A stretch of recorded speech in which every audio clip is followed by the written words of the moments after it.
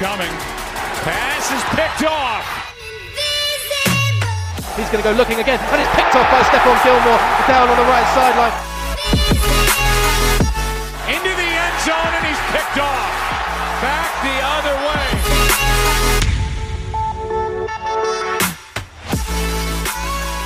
Well, do you want a stat, Jazz?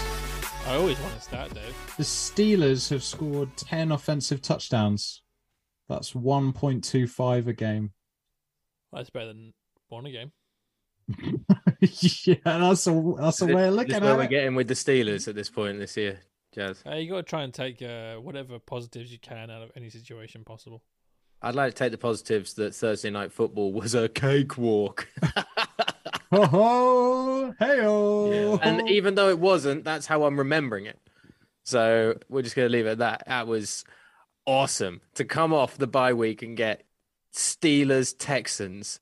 I thank you. Yeah, this cock is crowing. It's gonna go so bad when Washington pulls something over on us on freaking primetime football.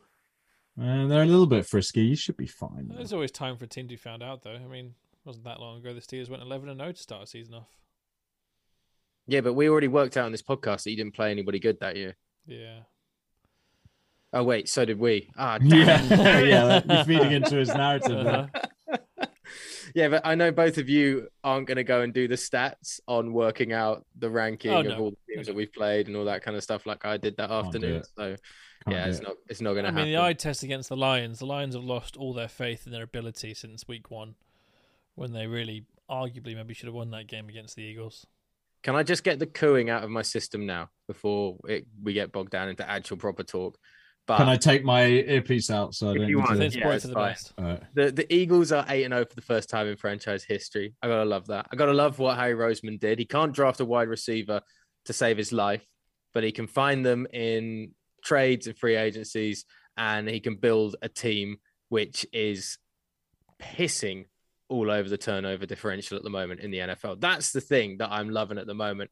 I'm adoring this defense and how they get pressure. And how it's different people every single game on that defensive line are the ones that are getting pressure. I mean, Hargrave this week was a wrecking ball on that line. It was great to watch.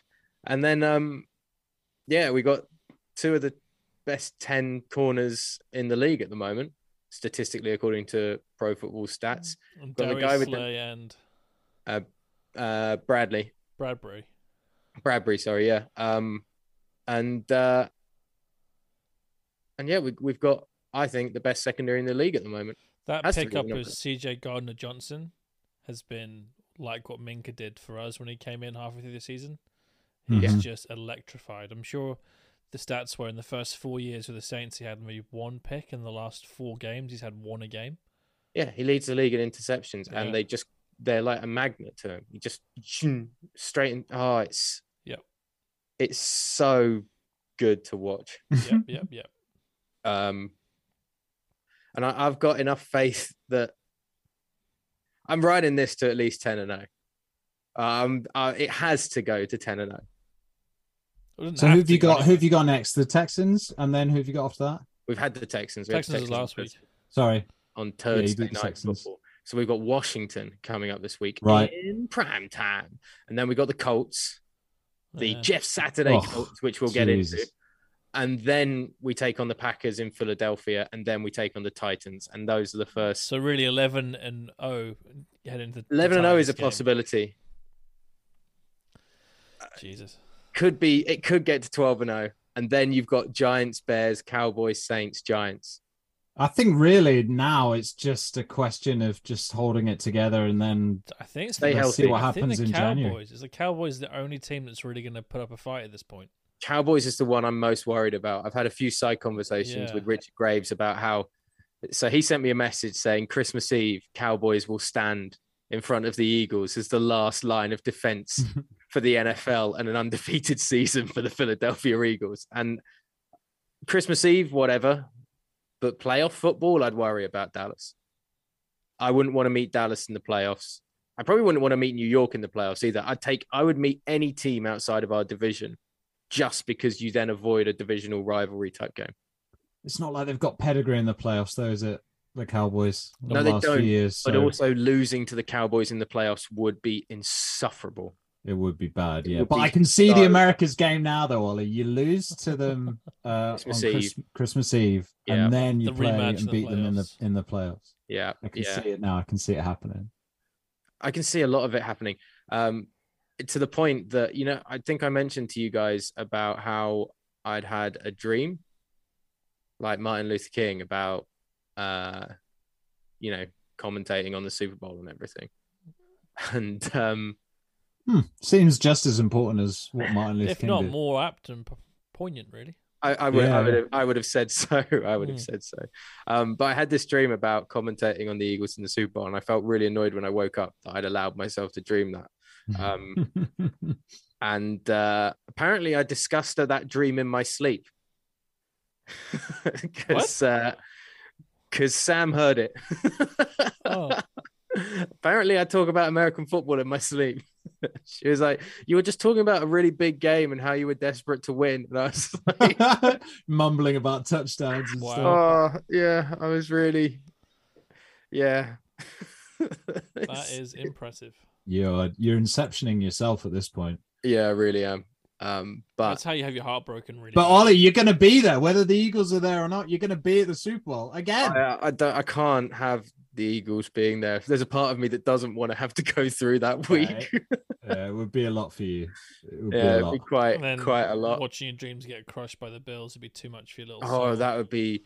Well, this is one very good point that Andres brought up on a discussion I've had with him about a potential Bills-Eagles Super Bowl.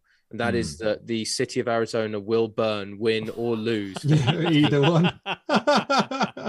You literally will not be able to escape the carnage. Yeah. That would be two great fan bases meeting there. That would be so good. That would be such a good game as well. I hope that we get that. That would be the best matchup, I think. Because I can't think from the NFC who's going to be. There's teams that can get there over the Eagles, but is they going to be as exciting and have the kind of storylines and the veterans, and it's just not going to be the same if it's like the 49ers or I don't know who else. Who's going to get there? It's got to be the Eagles. Come on. You look at the Vikings. That was one of the ones that I was kind of thinking, like, Hawkinson comes in. It's another weapon on that offense. Yeah. I'm still not convinced by the defense. And they only put up 20 points on Washington. Yeah, they're not that fun. They're not that interesting. I don't want to watch. As the neutral, I don't want to watch them in the Super Bowl. I want to watch Kirk Cousins topless wearing bedazzled chains on an airplane videos almost less than I want to watch whoever that twat was doing it on ESPN. Schefter? Yeah, what a tool. Yeah. What a tool.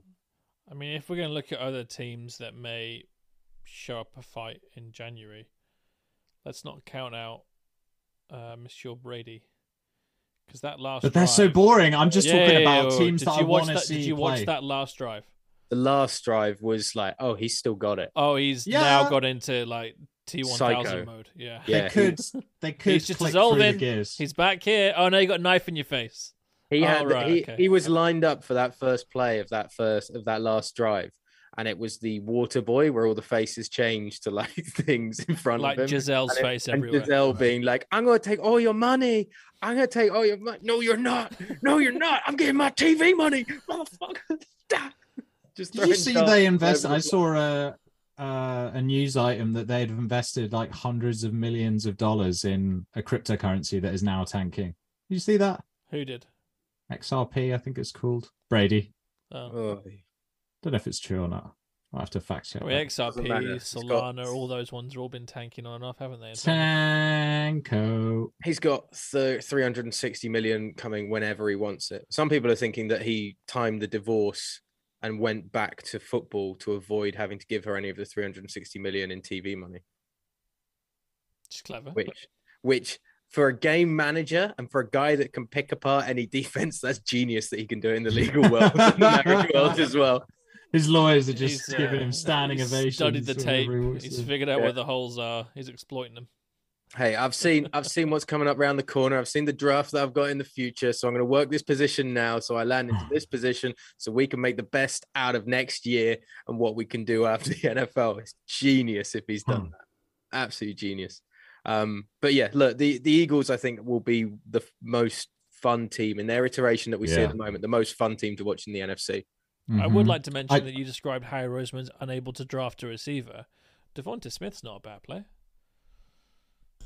AJ Brown is helping Devonta Smith a lot. I'm not saying Devonta Smith's a bad player at all, but he's gone a bit quieter the last few weeks. Well, he gets targeted less this season anyway because of Brown being there and Goddard, obviously. Well, when Brown is just firing down the field and making like world-class catches, then there's no need for him to ever get the balls. I find it weird nobody's made like a Calvin Johnson type comparison at this point. He's not the same specimen as Calvin Johnson. He's not probably as good, but he's not far off because he is that big build but athletic. He's exactly what Alshon Jeffrey was a few years ago when he was in Chicago and Philadelphia in his prime.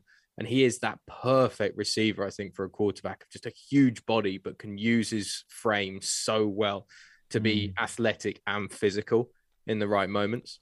How tall is he? 6'3". It feels like he's not 6'2". Super tall. Oh, I'm really annoyed that I don't know this because we played the height and weight game for so long. I feel like he might be 6'2". I think 6'2". I know he's stacked. He's a big Metcalf is 6'4", I think, and Metcalf is noticeably taller than he is. Yeah, I feel like he's not that tall. That's what I was thinking of with the comparison with Megatron off the bat.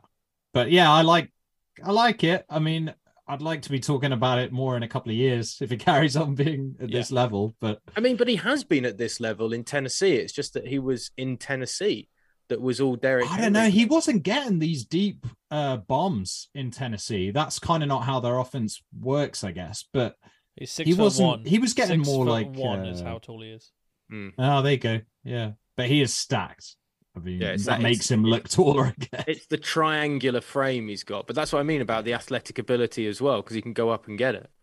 Yeah. Well, that was the thing with the DK Metcalf picture they had when he was in college with his top off, flexing. They only ever show you that side half of the picture. The other half of the picture is AJ Brown looking just as ridiculously ripped and massive. So, do you want another stat, Jazzy, just to pivot off the Eagles? Is Ollie done with pivoting? Are we going away from the Eagles? I think Ollie's not done yet. Yeah, Ollie's still got a bit of jizz left to get out of his system. That's enough, isn't it? Well, I don't know. He's got more he wants to spaff. So I'm happy for you and all, but you know. I'd just like to apologise to Nick Sirianni as well. I'll put my hands up and say. Do you want to apologise to he says that now. You wait till then. This time next year. I think you owe a few apologies. 0-6. He's garbage. Gotta go. What do you mean 0-6 when they're 16-1? No. How did we lose that game? How did we lose? Garbage, you garbage piece of crap, Sirianni. Yeah.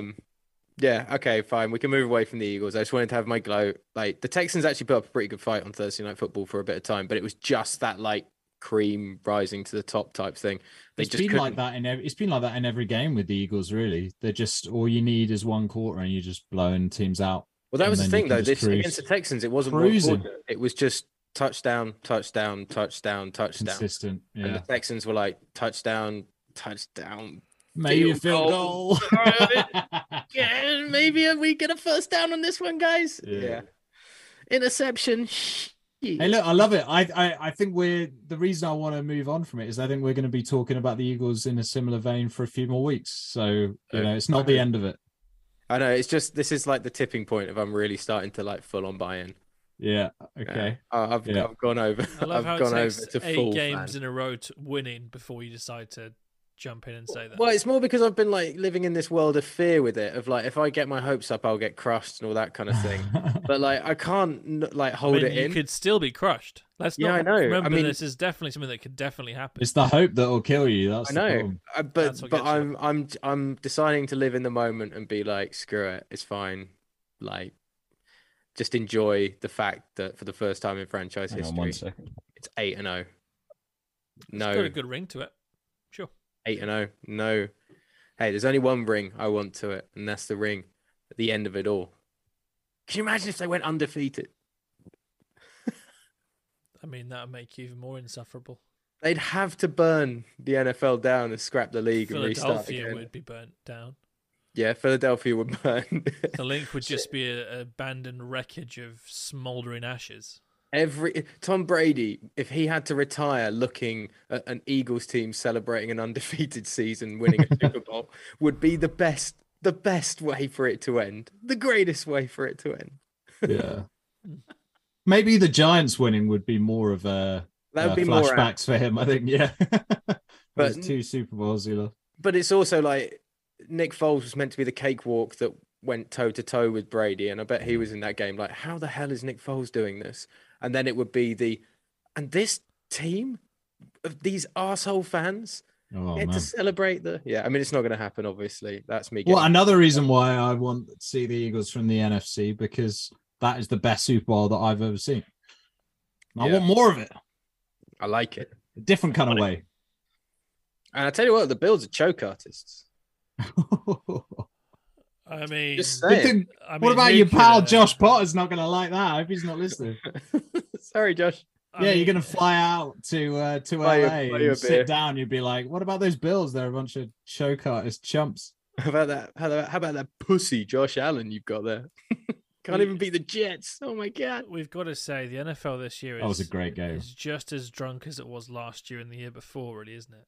I think it's drunker. It's way drunker. Yeah, I mean, it is way drunker. It's had a few more, Tito's and soda since last time, sure. Yeah, you've had enough, NFL. It's time to leave. I'm just going to a different bar. Well, we're gonna open later. we're gonna get onto it with Shane about his beloved Saints, but that's how drunk the NFL is. And okay, so if the NFL's drunk, the NFC South is on. They're in the champagne room. They are 2 minutes away from getting kicked out by the bouncers. They are pouring like tequila bottles all over everybody in the room. They are stripping off naked. Like, the Saints. What is going on in the South, Jazz? The Saints and the Bucks have been doing ketamine in the toilet for the last half hour. That's more like it. I think saying champagne room is putting them a way too high pedestal. We're talking about like dirt cheap trebles bars here. That's probably where they are. You get 3 trebles for a $5. You're walking around. You're sticking to the floor. There's just cesspits everywhere. Yeah, you're right. It's not like, where you want to be. It's like Aberystwyth on a Wednesday night, Ollie, in Yoko's. So like a student. Pier. With that sticky carpet. Yeah, it's that sort of thing, right? No one should be in there. Nobody's really enjoying themselves. I'm enjoying myself. I'm in the middle of the dance floor just spinning around with a bottle in each hand. Oh, yeah, the litre and a half ones. Yeah. And I'm ripping them. Ripping them. Do you like a Smirnoff Ice? Oh yeah, did you want to start, Jazz? Let's pivot off the South. Oh now. Yeah, let's have the pivot in all over the place. Let's come back to the South at some point. But what was the pivot you had off the Eagles? What was that stat you wanted to share? Packers went over 30 points 7 times last year. They haven't done it once this year. That doesn't shock me at all. Yep. Yeah, I love that. But it's savage.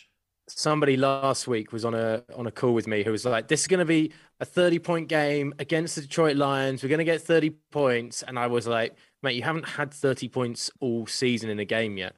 Why do you think it's going to happen this time? And watching Aaron Rodgers just was too fun. Against the Lions? Too fun. Teams are killing the Lions. Yeah. Everyone's killing the Lions.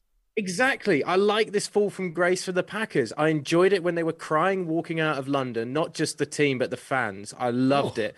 Their 60-pound cheese heads on, thinking it was all about, Packers completing the set. They're the last team to come to London. We're the best. It's all about us. Nah, New York Giants Shane Vereen, who just joins us. I'm actually going to give the New York Giants some love, and I'm glad you're here for it. I am so pleased, and have still been so pleased, that they beat the Packers that afternoon, just to silence that Packer mentality. And they all still think like, but we're the Green Bay Packers. We're a special franchise. You are a special franchise in how you're formed, but right now there is nothing special about the way they play football.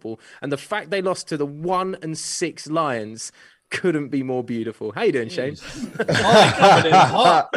Oh God, I'm doing good. I do have to say that can we just get this out of the way? I've been dreading coming back on with you guys because of a particular take that I had, and I think we should just let Jazz go ahead and get it off your chest. We've all said some silly things in our times. Yeah, I mean, in fairness to you, I mean, I'd had my plan of kind of having a full-on diatribe, like a full-on kind of lecture about this, but I thought to myself, well, I also made some horrific things at the start of the season too. And in fairness, my one saying the Raiders are going to finish in the top 2 or 3 teams in the AFC West. That's a bad shot. Looks far, far worse than the Saints in the NFC South, given this they're only, 2 games off still? One game off, right, Shane? So there is no way. So as much as I'd love to give you all the shit in the world, actually, I think if I gave you shit now, Karma will come back and bite me right in the asshole, and I'll end up having to do the press-ups anyway. So we'll wait. All right, well, David, you have anything to say that the Atlanta Falcons I don't want to jinx it. If we were talking a couple of weeks ago, it feels like the Saints were going to be dead and buried. But the other teams can't win. The Falcons can't get it done against the Chargers. The Bucks managed to get a win over the Rams just about, but the Rams suck. And like, where are we? The Saints are 1 game back. Like, it's anybody's. The Panthers are 2 games back. Like, nobody has a winning record. It's a disaster. We were just talking about the NFL being drunk, and the NFC is like beyond drunk. The last guys at the bar just sloshing around, falling off their bar stools. Yeah, power hour. You're trying to find that last lady before you go home. The one that's some people in the NFC. Yeah, that one. Some people in the NFC. So it's not over. Don't, So we can't give you anything for that. Yeah, but it doesn't look good. None of it looks good. If I'm gonna say when I'm right, I have to come clean when I'm wrong. And I was very off. It felt good. It felt confident. I said it with probably too much confidence. And I mean, 3-6. In the NFC South, which is a terrible division right now. But it's also the kind of the most exciting at the same time because they're all so terrible. You have no idea who's going to come out of it. Yeah. I'm curious if, Tom and the Bucks being able to pull that win off 44 seconds with no timeouts, if that might be kind of a catalyst and, kind of kick them into gear. Because I was very Tom Brady like. You've seen that look in his eyes before, right? That's like, he's suddenly switched and locked in. Where have you been for the rest of the game, Tom? You've just been taking it easy? No, sometimes I don't know what it was. Sometimes you just need that, especially when you've been doing something as long as he has. It's oof. I hope it's for the best now. I hope he gets going and then he can play till he's 60.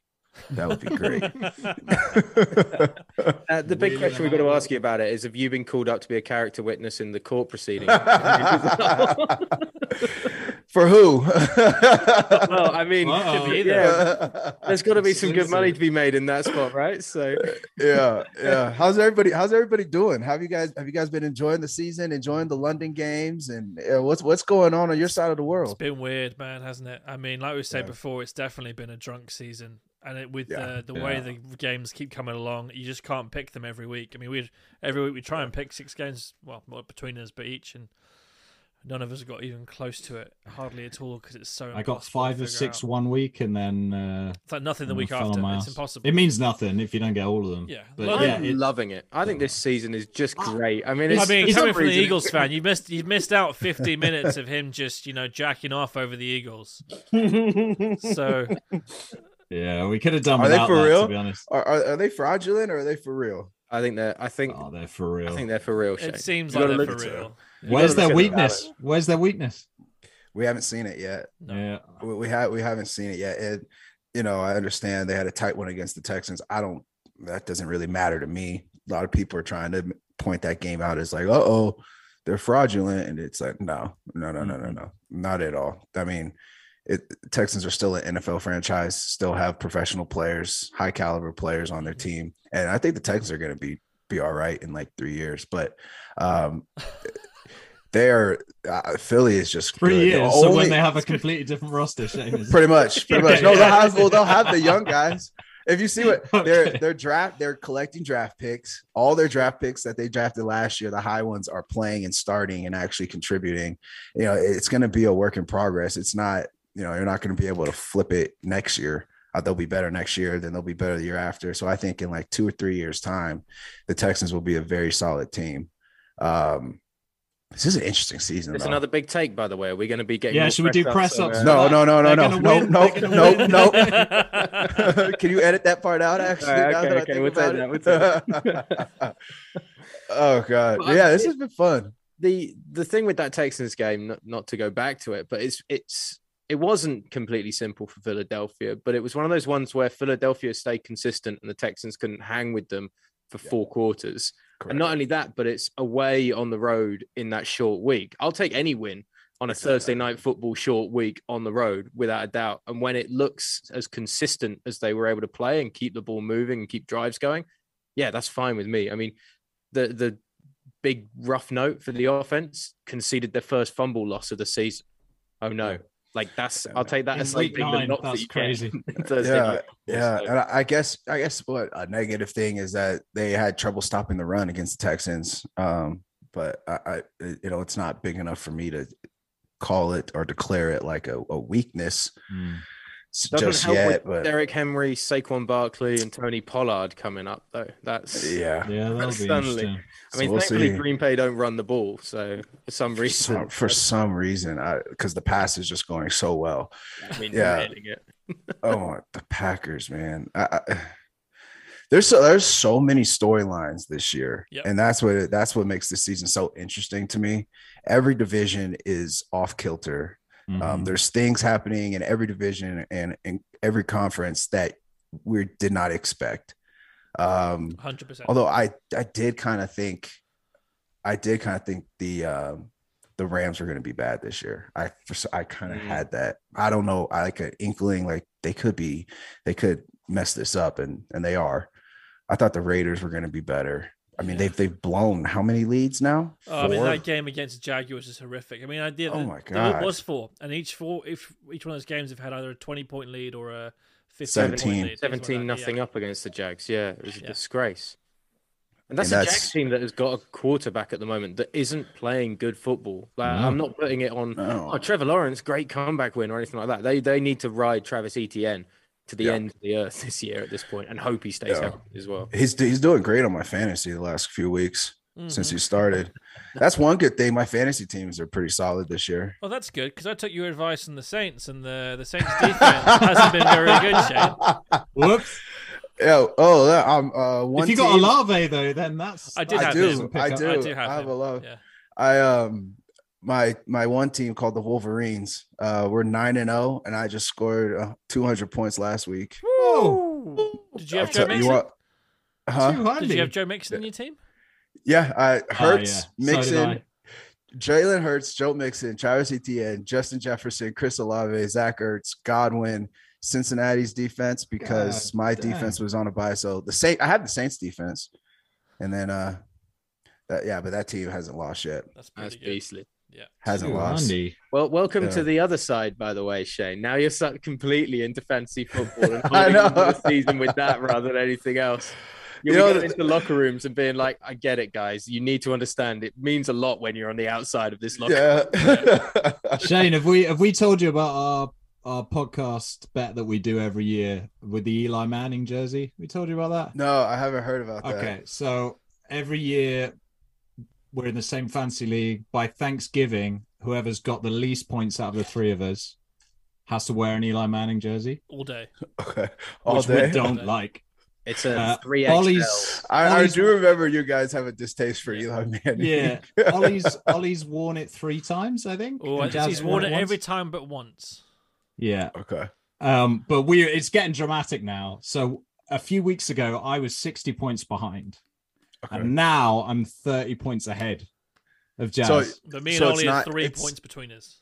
So it's based off of total points on the season, not wins and losses. Yeah, so the history behind that was because me and Dave were having a bit of a back and forth a few years ago when we were both doing really well in the fantasy league. So Ollie said, well, why don't whichever one of you's losing out the 2 of you by the time it hits Thanksgiving, one of you wears the shirt. And we thought, hold on a second.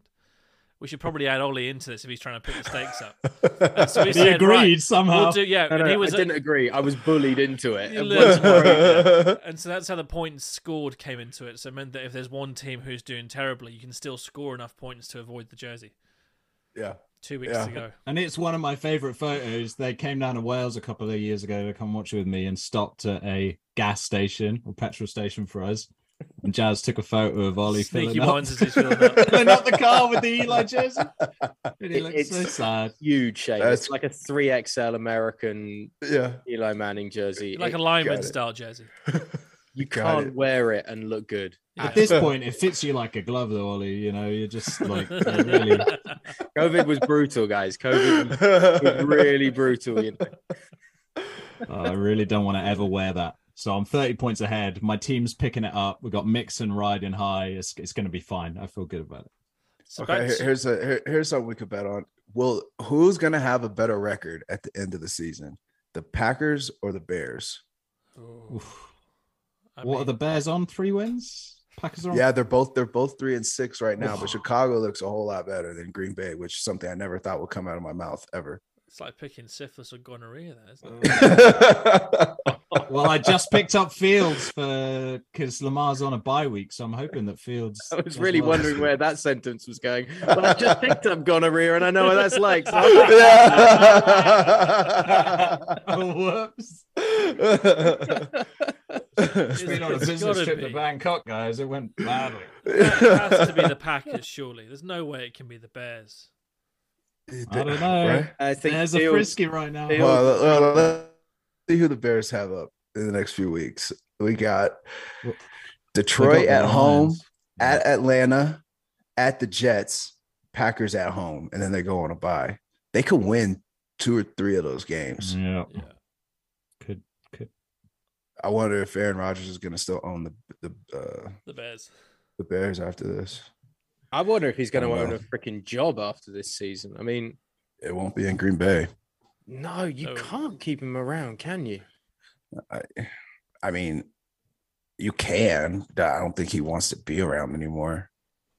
But I would Not- think the franchise wouldn't necessarily want him around at this point either, because he's kind of a negative impact. It's weird to say, but he's a negative impact. Oh, on yeah, that I team. know. He's not a leader at the moment, is he? He's going around cussing everybody else out for playing badly and not taking any of the blame Well, himself. I watched his interview this week on the Pat McAfee show, and they asked him about a couple of the interceptions, and he turns around and says, well, a lot of things happen that go into a play. Maybe, you can talk about a throw, but there are a lot of other aspects that go into a play being successful or not. And it's like, oh, so when you throw the interception, there are a lot of other things that go into a play. But when a receiver drops the ball and you're chewing them out and you're saying they need to start making those catches, there's not a lot of things going into play. It's like, where is that level of responsibility that you want from, let alone a quarterback, a leader on a team at that point? I mean, it's just... Yeah. It's And right I under a bus. I get where he comes from because, quarterbacks interceptions are always on the quarterback stat chart. But there are quite a few instances where the interception was not on the quarterback. So I get where he's coming from. I think what a lot of people are just waiting for him to say is, look, as the leader of this team, I'm going to put it on myself to help the receivers, help carry them along, or, you know what I mean? Some type of encouragement.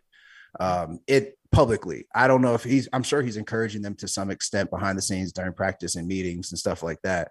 But I think publicly, some encouragement, some positive words, would go a long way. Absolutely. Yeah, it's kind of tough to encourage somebody when, like, behind the scenes, if publicly you're calling them out, right? I mean, right? Yeah, that's very true. true. You can't go up to somebody in the training field and be like, "Hey, man, like, it's not your fault. No worries, bro." After you've just gone out and told 20 reporters that are putting it across the national news, "Hey, man, this guy drops passes. It's his fault. We lost on the weekend." Like, Right? Yeah. Real weird. You really want to flip that one around, chew him out behind the scenes, give him love. At least, I don't get it. I bet Devontae Adams wishes that he was still on there as well. Like, what's going? Nobody's happy. I know. Poor Raiders. Yeah, Poor Raiders. They started well, him and Carr last week. They scored a touchdown and he was 9 receptions, piling up the yards. 146 yards, 2 touchdowns. Yeah. Nothing in the second half. But nothing. It's not the starts of the game. It's the second half for some reason. But then And it's so hard, those situations when you play so well and then you play so bad. Like a lot of you just want to be in the middle somewhere, not too high, not too low, just kind of steady increasing throughout the entire season. It's like there's a couple teams, the Raiders, they're either really good or they're terrible. And that's really tough to coach, and it's really tough in our position trying to figure out like what is it, what's not clicking, because how can you be so good and then a couple you know what I mean, and then a couple drives go by and you're just awful. It's interesting. So I could say the same about a lot of teams. They just can't like keep it together. I mean, just the Saints. The Saints shut out the Raiders a couple of weeks ago and played amazingly. Yeah. And then they'll go out and lay an egg themselves. And you're like, well, who the fuck are you? Yeah, exactly. So how much do you reckon that comes down to coaching then on that chain for the Raiders? Because, I mean, we have had McDaniels have, a year at the Broncos where he didn't really do very well. And then they let him go. Well, like his first year at the Broncos, they were 8-0. And they finished the season like 8-8 or something like that. It was something crazy like that. Yeah. And then the next year, drafted Tebow, and that was about it. You know, they won drafted a playoff Tebow, game. And I remember that. I don't think he was the coach though. No, I think he was let go by then. Yeah. No. He was. Was it Del Rio? Yeah, that got put in he was let go. He was let go halfway through the season. Yeah, and of course he fucks over the Colts with his "I'm going to sign for you and become your head coach" and doesn't. Yeah. So it does feel like this job was his last real head coaching gig opportunity. So how much do you reckon it comes down to him on that, and how much is just back to the players? Because again, you look at the way this is a super long question, I do apologize, but you look at the Raiders' first round picks, the last 5 they've had, every single one of them's been cut or released. Yeah. And that's not a good sign for an organization, really. No, still not got at Josh all. Jacobs. Was he a first round pick? So he's on the 5th year option. Yeah. Okay. Yeah, they didn't pick up his option. That's what they didn't pick up his 5th year. Yeah, I don't know how much to attribute it to coaching, because if it was, in my opinion, if it was strictly coaching, they would look like the Denver Broncos, right? But they have the ability to score. They lead in games big time. It's just the second half of the games. And so I'm sure some of that's coaching. I'm sure some of that's on the players. You know, you want to blame the defense, because I don't think their defense is all that great. But at the same time, the offense should be able to score more points in the second half as well. So, you know, at the end of the day, you're going to falter. You're going to lean towards the coach. But I just don't know. It's like, what is it? Yeah. It's so confusing. Is it harder as a coach, though, if your offense performs going into halftime, opposing defense at halftime can make adjustments to try and counter your offense. So now you're asking a coach to counter a defense's adjustments on the fly in the second half. And maybe that's just something that he's not able to do. Maybe he's a guy that, say, he can make adjustments at halftime when he's got time to actually explain, take note, and discuss with his coaches a little better. But maybe actually on the fly in a game, that's just something that's not in his wheelhouse and an ability to do. Because I imagine that's a lot tougher as well. You can have a, coach's discussion at the interval at halftime and break things down a little more than you do if you're trying to read and react in the moment. Yeah, and that's a good point. And another thing you have to realize is McDaniels is now coaching 2 sides of the ball. He doesn't have the luxury of just focusing on the offense at halftime. You know, now he has to kind of go both ways. So that's a lot more on your plate. That could be a factor. You would have thought he would have learned from the best with Belichick about adjusting. I mean, he's the absolute master of that. Yeah. We've had this discussion about the coaching tree of Belichick. He doesn't like giving away secrets. He doesn't train them to be Willy great Wonka out there. Yeah, that's a good point. I never thought about that. What, Belichick is Willy Wonka? Maybe that's what he should have gone as for Randy Moss's Halloween party. Willy Wonka. That would have worked. Yeah, let's see. So the Raiders got the Colts at Denver. He's got more the physique of an Augustus Gloop, though, Belichick, rather than Willy Wonka, I think. Augustus. Poor guy. He just wanted some chocolate. I know. All those poor kids getting slaughtered. It's like a grim fairy tale, that story. You know, whoever made that movie was just not enough mushrooms in the world for them. I was going to say tripping balls and all the acids. Oh my God. Yeah. Probably for like a month straight. And then they come to and they're like, wow, I have a great movie here. Look at what I did. Good trip, bad trip. It's like, look, it's the really fun bubbles. Oh my God, there's a fan. We're gonna die. Okay, it's okay. Calm down. Love it. What's the vibe with the Broncos, do you think? Because the last time we spoke, we were saying just how like high their ceiling was this year and how low their floor could be. And I feel like that was one of the things that we kind of partially got right. We were hedging our bets, but we were saying that it could go wrong. And it looks like it's going really wrong. I love how you've already said the coaching's a problem, so I can't wait to hear what you've got to say. Well, they have a better record than the Raiders. But what the problem? Okay, so the hard thing. So let me give you the long answer to this. So the Denver market, especially around the Broncos, is used to success. They've been very spoiled fans because of the success that the Broncos have had historically.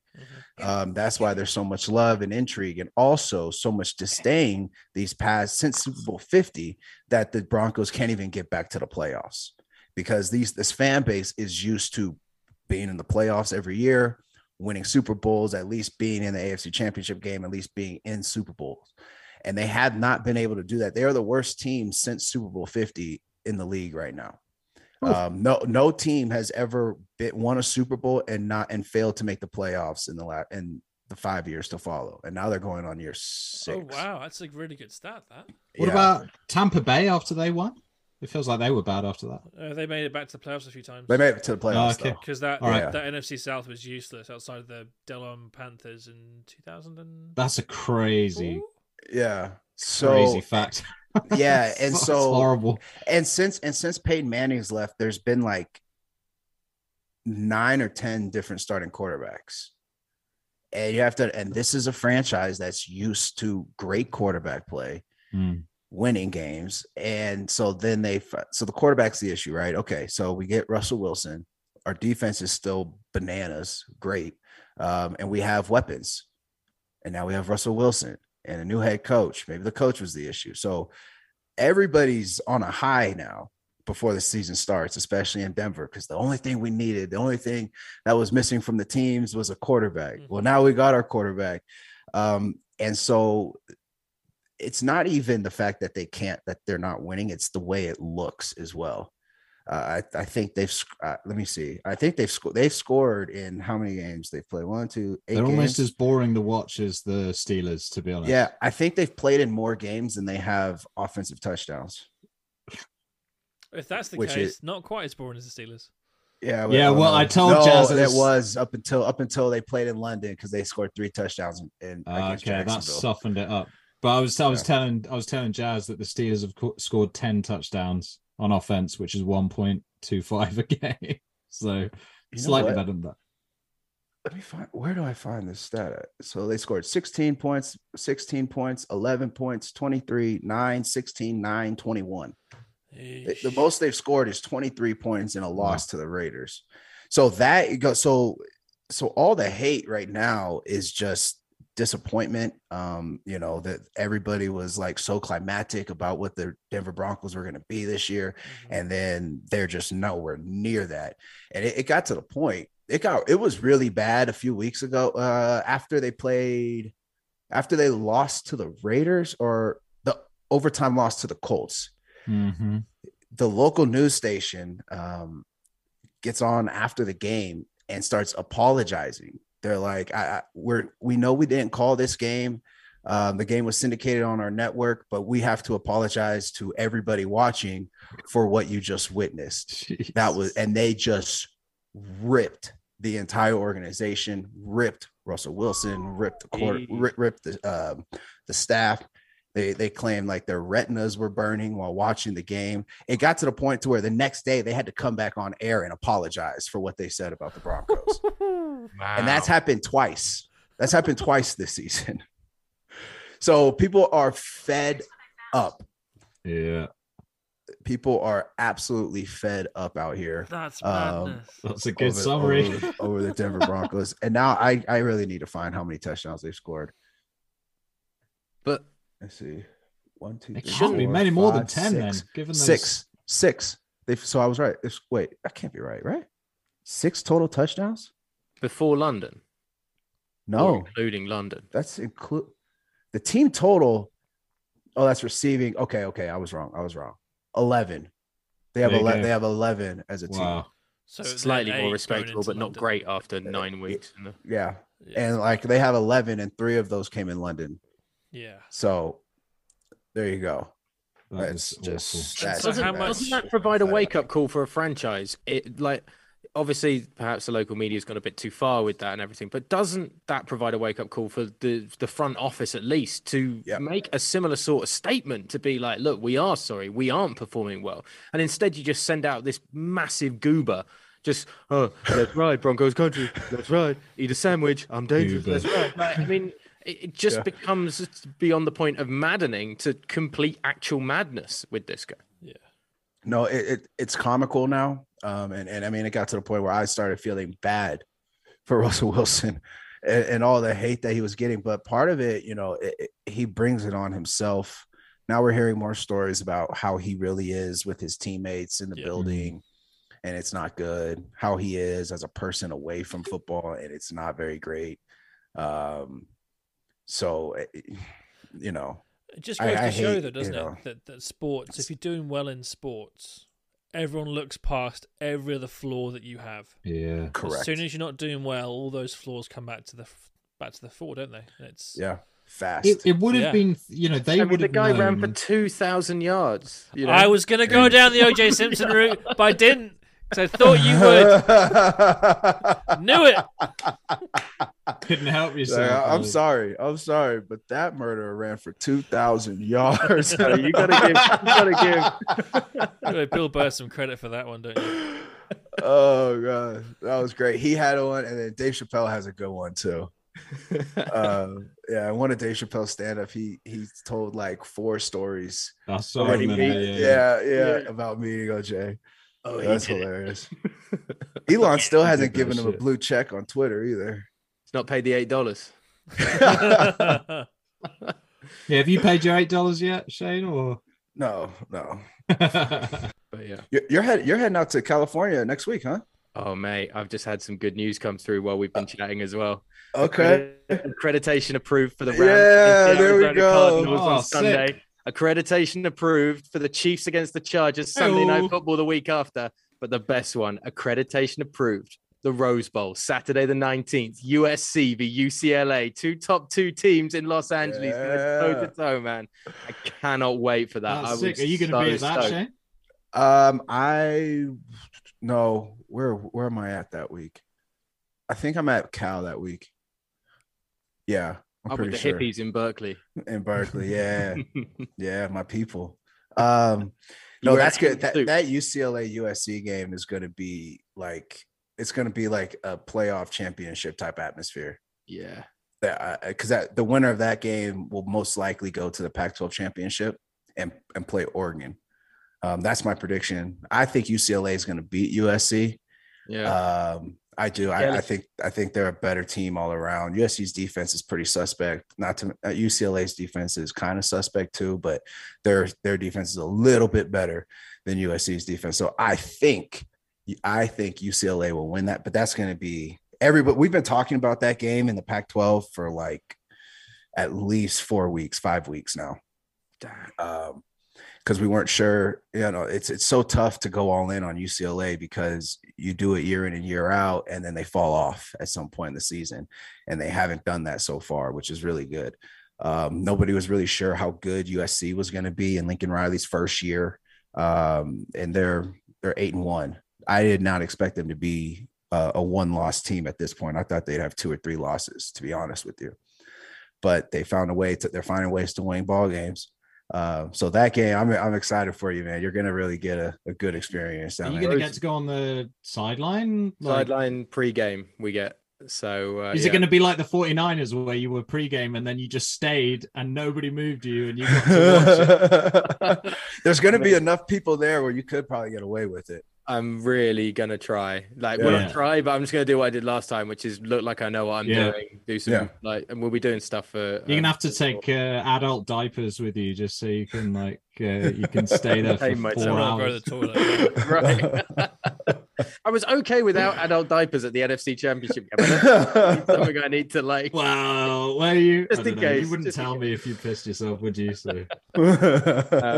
Yeah, no. So that is. I mean, for you guys at the Pac-12, this has got to be a great year, considering like It's fantastic. last time we spoke, obviously at the beginning of the season, there was all the worries about the Pac-12, and you guys were coming up with ideas and everything. And now Oregon, good season. USC, UCLA, for the two big market teams in LA to have big seasons is a great season for you guys as well. Yeah. And Alabama losing twice, which the whole country is loving. So it's like. Yeah, you guys must be rubbing your hands together thinking we can actually make a big splash now in the playoffs and stuff. Yeah, exactly. That's what we're hoping for. Is to get a team into the playoffs. We haven't had one in the playoffs for quite some time. So it's looking good. A lot can still happen. Don't get me wrong. Oregon's last 3 games are no cakewalk. They have University of Washington, who has the nation's leading passer, Michael Penix. He's thrown for over 300 yards. And he's thrown for over 350 yards in every game except one. Oh, wow. Dude is surgical. He is so accurate. It's unbelievable. What year is he in his college career?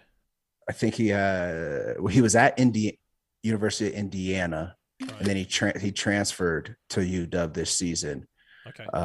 So I think he could probably play one more, or he can choose to come on. I'm not sure, actually. That's a good question. I don't know specifically. Oh, look forward to seeing him in the NFL. What year he is. Yeah, but then Oregon plays Oregon State at the end of the season, and that's their rival, and that's always a good game. And then they play Utah, which is it's no cakewalk for Oregon to get to the championship game, but they if they do, they're the best team in the conference right now. Is there any risk? I say risk. Is there any way they might make it up to the national championship game? Yeah. Well, it's going to be tough because week 1 they got blown out by Georgia. Oh, okay. Like 49-3.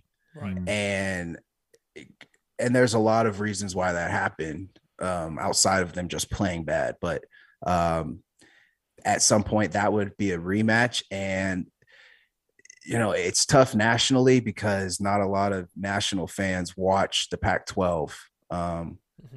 Whether it's usually because we kick off so late, and it's just dumb. Anyways, so everybody's thought is like, yeah, Oregon's 8-1, but remember week 1 when they got blown out by Georgia and all this type of stuff, and so we'll see how it all boils down.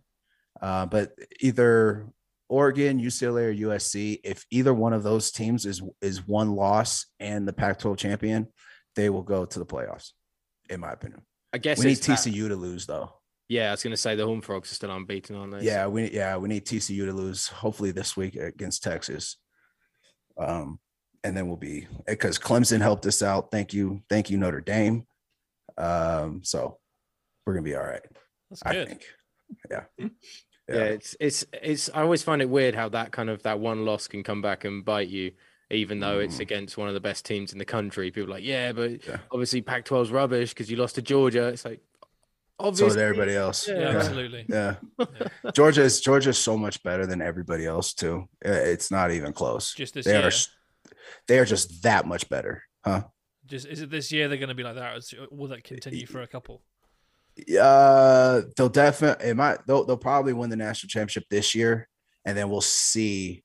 We'll see what they look like next year. Okay. But I think they'll win it again this year. They're just that much better than everybody. Has the expansion of the playoffs been confirmed yet?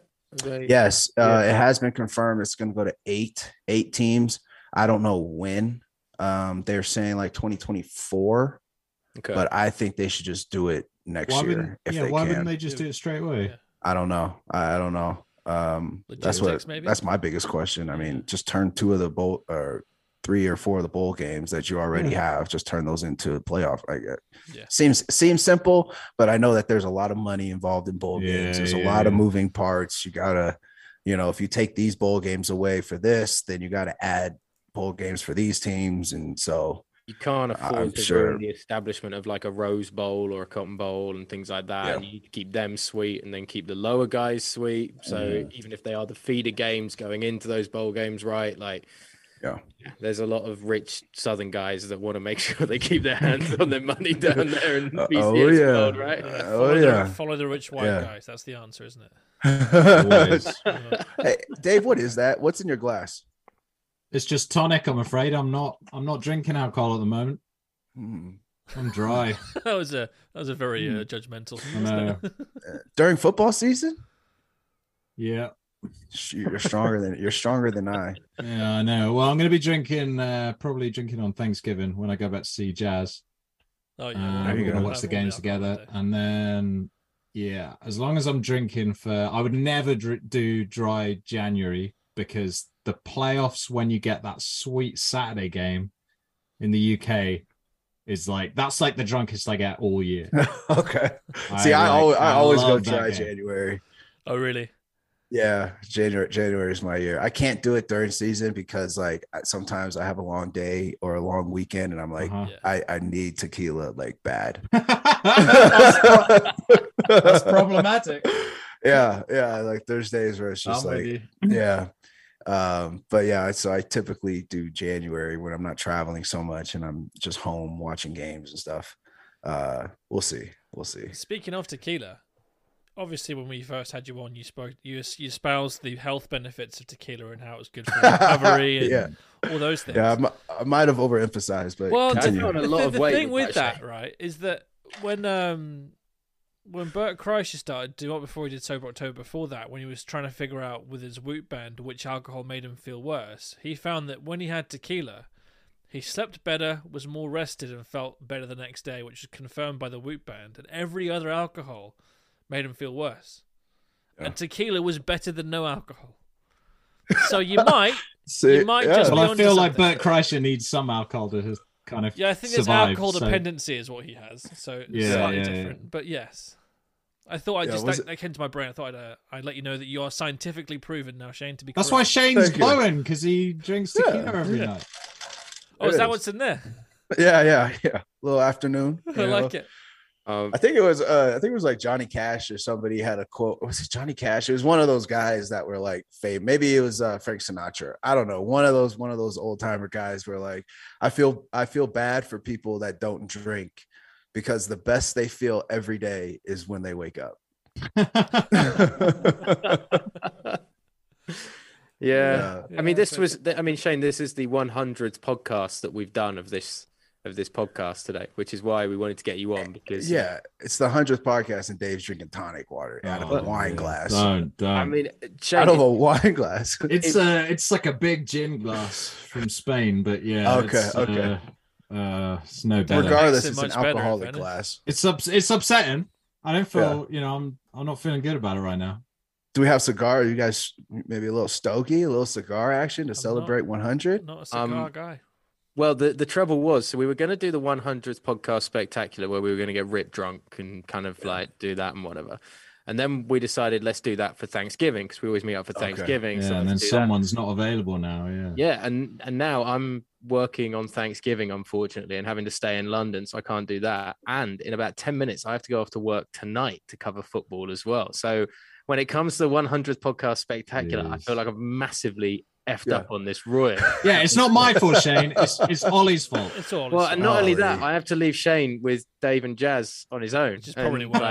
I really don't know where that's going to be. It's going to be his last appearance on the podcast, Ollie. You're going to get a text in about 20 minutes from Shane saying, "I'm not coming on again." Shane doesn't very true. There's a lot I've wanted to say, but I couldn't say it because Ollie was here. So now and he's gone. We can get the real stuff out. Exactly. Does look like a racist with that skinhead, doesn't it? Yeah. He sure does. Have you seen the London games going? What was the takeoff from your side of the pond on them? I think it's cool. I mean, I like waking up early on Sunday and football's already on. Yeah. So that I think that's pretty sweet. I think the games have been good. Surprisingly, there's Germany's this week, right? Yes. Yeah. Mm-hmm. Yeah. I think it's been really good. I think all the games have been entertaining. Looks like it's been complete sellouts. I think it's been awesome. is it Tottenham Stadium, the new one? Yeah. That place looks sweet. Yeah, Oh, it's so nice. that is an NFL stadium. Yeah. It's ridiculous. How much did they renovate Wembley? No, they haven't done anything. No, to it. okay. I mean, they renovated it like years and years ago to create the shopping. They rebuilt it. So that was that Wembley have now was rebuilt in 2005-06, I think it was. Okay. Which replaced the old looks one. like a bag of dicks compared to. Well, compared to the old Twin Yeah. Towers, it's also that was what, a 60 stadium, maybe a 50 stadium. So it was in need of an upgrade. But yeah, when you look at the Tottenham one, it's like a whole different ballgame. How many fans can they fit in Tottenham? Tottenham's about 61,000, 60 and a half. Yeah. And Wembley had the highest attendance for an NFL game this year, which was 82,500. So they get a bit more. But also Wembley is a poorer ground for the sight lines of it because it's really flat and low. So if you're low down and 15 rows back, you're miles away on that bottom tier. Whereas Tottenham, it's steeper. So you right on top of the action wherever you are, kind of thing, which is really cool. Yeah. Yeah, that's very similar to the Rose Bowl and the Coliseum where the Trojans play. They're big stadiums, 100,000+, but they were built a while ago, so they're built out. And so you're never worried about crowd noise in those stadiums because it gets loud, but you can still hear. Yeah. Because there's no roof, so it just evaporates up, right? And there's no roof on either one of those stadiums. All the stadiums in Oregon, well, not Oregon, but at Oregon State, UW, those have roofs on them. And like Oregon State they could probably pack like 42,000 somewhere in there, but it sounds like a million. Yeah. Just because all the noise is just coming right back at you. And that was the hardest place I thought that we ever had to play was at Oregon State because it was just so freaking loud the entire game. There's no NFL stadium really like that. Well, Tottenham is probably one of the closest ones to it for an NFL stadium because they built that stadium to hold in and amplify atmosphere. Yeah. So they've got one stand behind the field goal post that is a big bank as opposed to tiers. It's just one big long tier. And the architecture of the ground is because that's where the home supporters are for a Tottenham game, is that it basically amplifies the noise coming off that bank anyway. And the roof and the way it's designed holds it in. So when Tottenham gets loud, and you noticed it this year remarkably doing the coverage of Wembley, just felt so flat, and it was probably the worst quality game that we saw anyway. Neither Denver or Jacksonville played well, even though it was an exciting finish. Yeah. But it was really flat in terms of atmosphere compared to what Tottenham has just gone leaps and bounds ahead. It's 20,000 people less. That's quite amazing, isn't it? Yeah. Have you been, Ollie? You've been to the Millennium Stadium in Cardiff, right? Yeah. That's a steep stadium. You can walk from the bottom all the way to the top, and there's no breaks in it. And it's so steep. You can have the worst seats in the house, and they feel like they're absolutely fine because they're so steep. And when they put the roof on that thing, I bet that's Wales loud. are rocking. It's legit. That would be a fun one to do an NFL game with the roof closed. They definitely could. Really good one. I wonder if they've looked at it. I don't know. I guess maybe it'd be hard. People would go to Cardiff though. It's only like it's less than 3 hours from London and stuff. True, but did you guys in the US could do it. Did you guys in the US pick up on what Goodell said about we could have a division?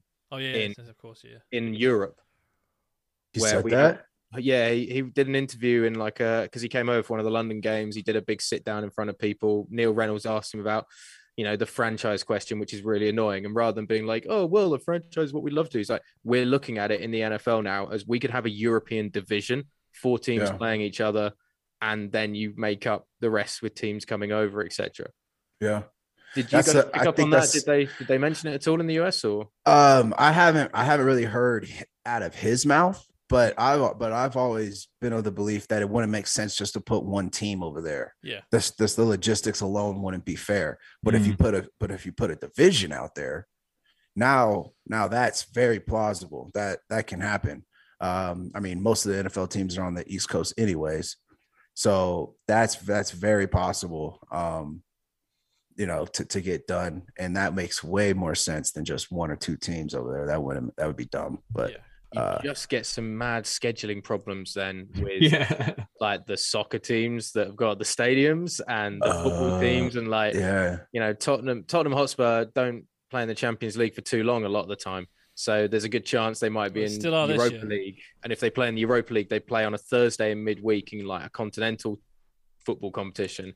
And then their game on the weekend in England would have to be on the Sunday, because you have to have a Thursday to Sunday gap. Okay. You're going to have NFL on that Sunday if Tottenham are meant to be at home. But then does that open the door for the NFL to be like, we're going to break our Sunday rule and we're going to have like the European teams, if they need to, can play their games on a Saturday. And now we've got NFL Thursday, Saturday, Sunday, Mondays throughout the season. Right. I wonder why they don't use Chelsea Stadium. It's not as nice. So small. It's not big enough? No. 42, is it? Something like that? Yeah. And I went there. as well, there's no space around it and nothing built for it. So it'd be really difficult to get everything in to make it into an NFL. They could use Arsenal, I guess. 60. Like, Emirates could work. Yeah. If you notice at Wembley, Shane, they down the sidelines, they block off the first 8 rows of seats. Yeah. It's not high enough to see over all the gear. So if you're already at like Chelsea's like 40,000, 45, 50,000. Right. If you're at 50,000, you're blocking off a huge strip of seats down the sideline already. You're then capacity even more. It becomes like it's like playing in StubHub, you know. Yeah. Cool, but like embarrassing. Bring it to Cardiff. Get Rob McElhenney and Ryan Reynolds to start an NFL franchise in Cardiff. Well, then they're definitely making some money. Cardiff Dragons. Rather than losing it all to Wrexham. Yeah. And that's it. Double down on Wales. It's another thing. If they do the division, do they just create a whole new division? Do they ask like pick one division like to go over there? You know, like that's gonna be that'd be tough though, wouldn't it? I mean, who are you gonna convince? What division are you gonna convince to go over there? People will be absolutely livid. No, you'd have to create 4 new teams. You'd have to. Yeah. But how would that would mess with the NFL so much to have 4 new teams in? Well, and a conference with 5 divisions 6 teams. Well, and then suddenly playoff spots are even harder, or then you have to shuffle and change the number of teams in divisions. Like, you know, it wasn't too long ago. It was 3 divisions with like Central, Northern, and Southern, or whatever. Yeah. How would you do it as well? You would like if you were playing out of your division, and then like if you were playing LA from London, like that is a long way. What's the time you would almost need like you would almost need like 8 teams, like 2 more divisions. Yeah, so 1 for each conference. If you're gonna create one division, you can't. You gotta. So we'll have 2 teams in London. We'll have 1 in Cardiff. We'll have 1 in Scotland. We'll have 2 in Germany, 1 in France, and then maybe 1 an Italian team, Spanish team. Italian teams, yeah, whatever. Bring them all in. Hey, Barcelona's pretty nice this time of year.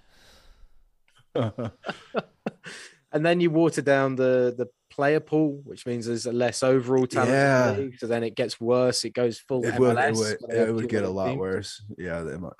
You think we can't find 32 good quarterbacks to start? I was about to say the same thing. Yeah. Can you imagine how bad the teams would be like when the Texans were formed and stuff? It'd be so much worse than that. Yeah. Hey, did you guys see Gareth Bale with the header in extra time in the MLS Cup? That was sad for the Philadelphia Union. That they should have won that game. I know.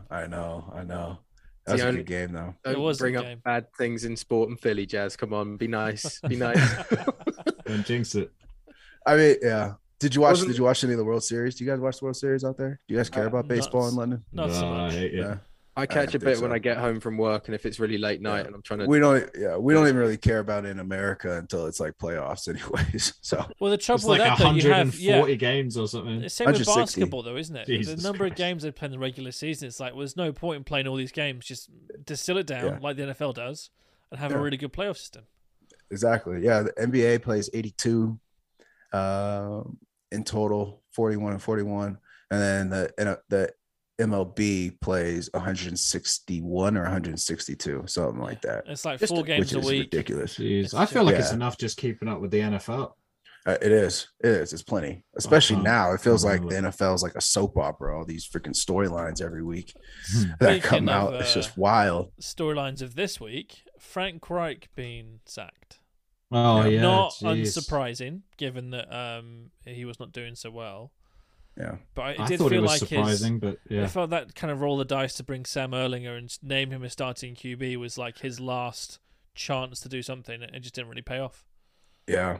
It's unfortunate because I thought they were going to be a really good team this year. But yeah, I was too. hoping they would be. I just feel so bad for Matt Ryan. Like, as a Falcons fan, it just breaks my heart that this is how his career is ending. Kicked out of him every fucking week, didn't he got the shit beaten out of him in Georgia as well. Like, what the oh, poor guy, man. He's getting broken. Getting absolutely broken. I'd like to point out we're listening to another episode of the Shane Vereen was wrong again podcast. Well, we're all wrong. It's gonna. I swear, we shouldn't be one. talking about. The Saints are gonna go on a run. They're gonna go on a run, and we're gonna look so dumb. And we'll be the one doing press ups at the end. Yeah, for sure. But the Colts have just missed that window, haven't they? They were 2 years too late with the changes. Yeah. They needed Ryan last year, or even when Rivers came in, kind of thing. Yeah. Every team. Have we talked about that? The window, like each team gets like a 3 to 4 year window. Yeah. Typically, as like a cycle. But sometimes you don't even know when you're in a window as well, right? Like, you're not sure, and everyone's like, "Oh, if you put a couple of pieces together, the window could be open." It's like, no, now it's open. Yeah, put them together now and go out and have somebody making some bold moves at trade deadline, for instance. Yeah. Otherwise, it shuts really quickly on you again. Snead, I think, has been very shrewd in some of his acquisitions in that sense and bringing people in at the right time. Like Von Miller last year to the Rams, you think to keep the window that's open. That's crazy, and then you think, oh no, they've won it because he's helping with the pass rush. So okay, that makes sense. Yeah, they still don't have any draft picks. Nope. The Niners almost screwed that up with the draft picks and stuff like that. With the trade for Christian McCaffrey, I thought they gave away way too much, but they got it. They got it back when they traded. Not Elijah Mitchell. Who's the guy they just traded? Jeff Wilson. Jeff Wilson. Yeah. So they got 2 picks back for that. And, picks are becoming more and more valuable, in my opinion, than they ever have been. Okay. Why is that? I think it's twofold. Because there's so much turnover in coaching, right?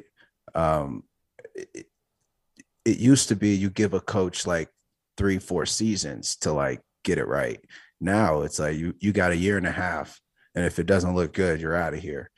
So it helps coaches, if you have draft picks and you're a new coach, you can select guys that fit your schemes. Yeah. Young guys. And if they turn out, now you look great. Also, I think there's a few things, but also I think the players coming out of college now are more prepared, and it's just better. It's just the evolution of the game of football. Kids coming from high school to college are better than I was when I was going from high school to college, and kids coming from college to the pros are ready to play now. That's just a testament to the coaching. It's a testament to just the game progressing as quickly as it has. So that strength and conditioning and like sports nutrition and stuff like that as well. That, like, that's physically big, they are like 19 and they look like they're 25. Exactly. I think that's where the biggest biggest increase was once we started learning more about, how to work out, what to put in your bodies, what not to put in your bodies, what's good for you. Recovery is so much faster now. That's the biggest thing, especially when guys get popped for why can't I think of the term? When they get popped for like using the drugs and stuff. Huh? Yeah. PEDs. There it is. Yeah. A lot of those PEDs aren't necessarily to make them bigger. It's to recover faster. Yeah. So you can work out harder each and every day. That's what the PED train is right now. It's not about getting big. You don't really need to get big anymore. As long as you can work out at full strength each and every day and your body can recover, that's where the advantage lies. So it's interesting where sports is going, especially football. But yeah, draft picks right now, I think are as valuable as they've ever been. And, you're seeing teams use draft picks to get vets. You're seeing teams use draft picks that turn into Pro Bowlers. I literally believe that the Houston Texans with their draft picks, because they have a lot, I think they have 2 in the first, 2 in the second, 2 in the third, 2 in the fourth, coming into this year's draft. Like that's 8 guys that are anybody picked in the first 4 rounds are legit. So that's 8 legit players, young players. Yeah. So they're just becoming more, and they're cheaper. Cheapness is a thing, isn't it? Really, it comes down to cost. Yeah. When it boils down to the business side, which that's what football is, they're a lot cheaper than a vet. A college player's getting better, not just because of the colleges, and obviously the college football keeps making money. It always will keep on making money, much like the NFL probably will. But does perhaps some of the player licensing and the ability for the players to make money add that as well? Because they're kind of taking a job attitude more in college to playing football. So there's even more focus from them, perhaps, rather than it being I gotta protect myself a little bit more. And so they come out ready and more trained for the NFL because they've been putting a bit more effort in, because they know it pays off financially at college as well as at the next level. Yeah. That's a good way of looking at it. I mean, I could be way off, obviously. No, I don't think it's way off at all. I think there is something to be said about that. If I'm good now in college, I'll get paid. I'll get those NIL deals, and my name will be more recognized nationally.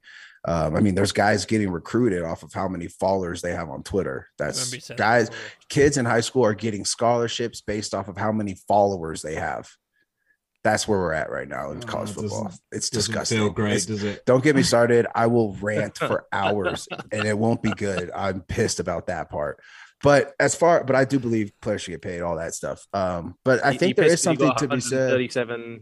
137,000 followers, and you could have used that in college to maybe go a bit further. I could have made so much fucking money in college. Oh my god, it's so sad. But I'm glad they finally got it right, and I'm fine. I'm not sour about it or anything. Oh yeah, it sounds like a little salty, but not sour. I mean, the trophy to your left hand side probably says, "I did okay."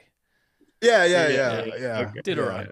Yeah. Sorry, man. I didn't mean to cut you off there. But it must be hard for the college players who just missed out on the money, though. I guess you were at least like 10 years behind or whatever from being able to cash in on that. But like, it's these tougher, guys, especially for the guys that didn't make it in the league. That's what I mean. Yeah. If you get in the league, fine, you're getting paid, even if you're getting the minimums enough to set you up for a few years. But yeah, and that was my biggest argument as to why players in college should be getting paid.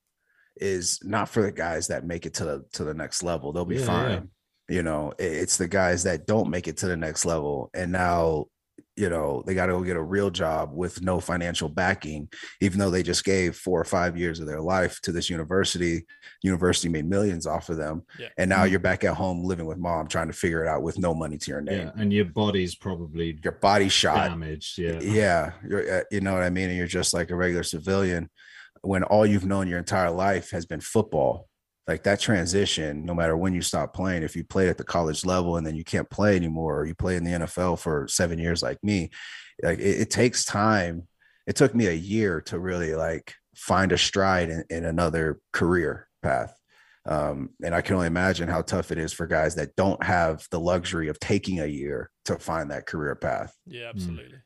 Financially. So that was my biggest thing, and why I'm not sour about it is because the guys that have a name recognition at that university, they're the reason why the university is making millions of dollars on prime time, but they're just not good enough to play at the next level. They should have some type of financial backing to get their life started after what they gave to that university. Which is fair, really, isn't it? Yeah. I think so. Going back to what you're saying about the players being more prepared, I was listening to a rugby podcast the other day. They were chatting to Jamie Gillan of the Giants and F.A. Abada. And Jamie was explaining that when they were in college, I'm sure it's the same for when you were in college too, that college training was horrific and your days were the longest days ever.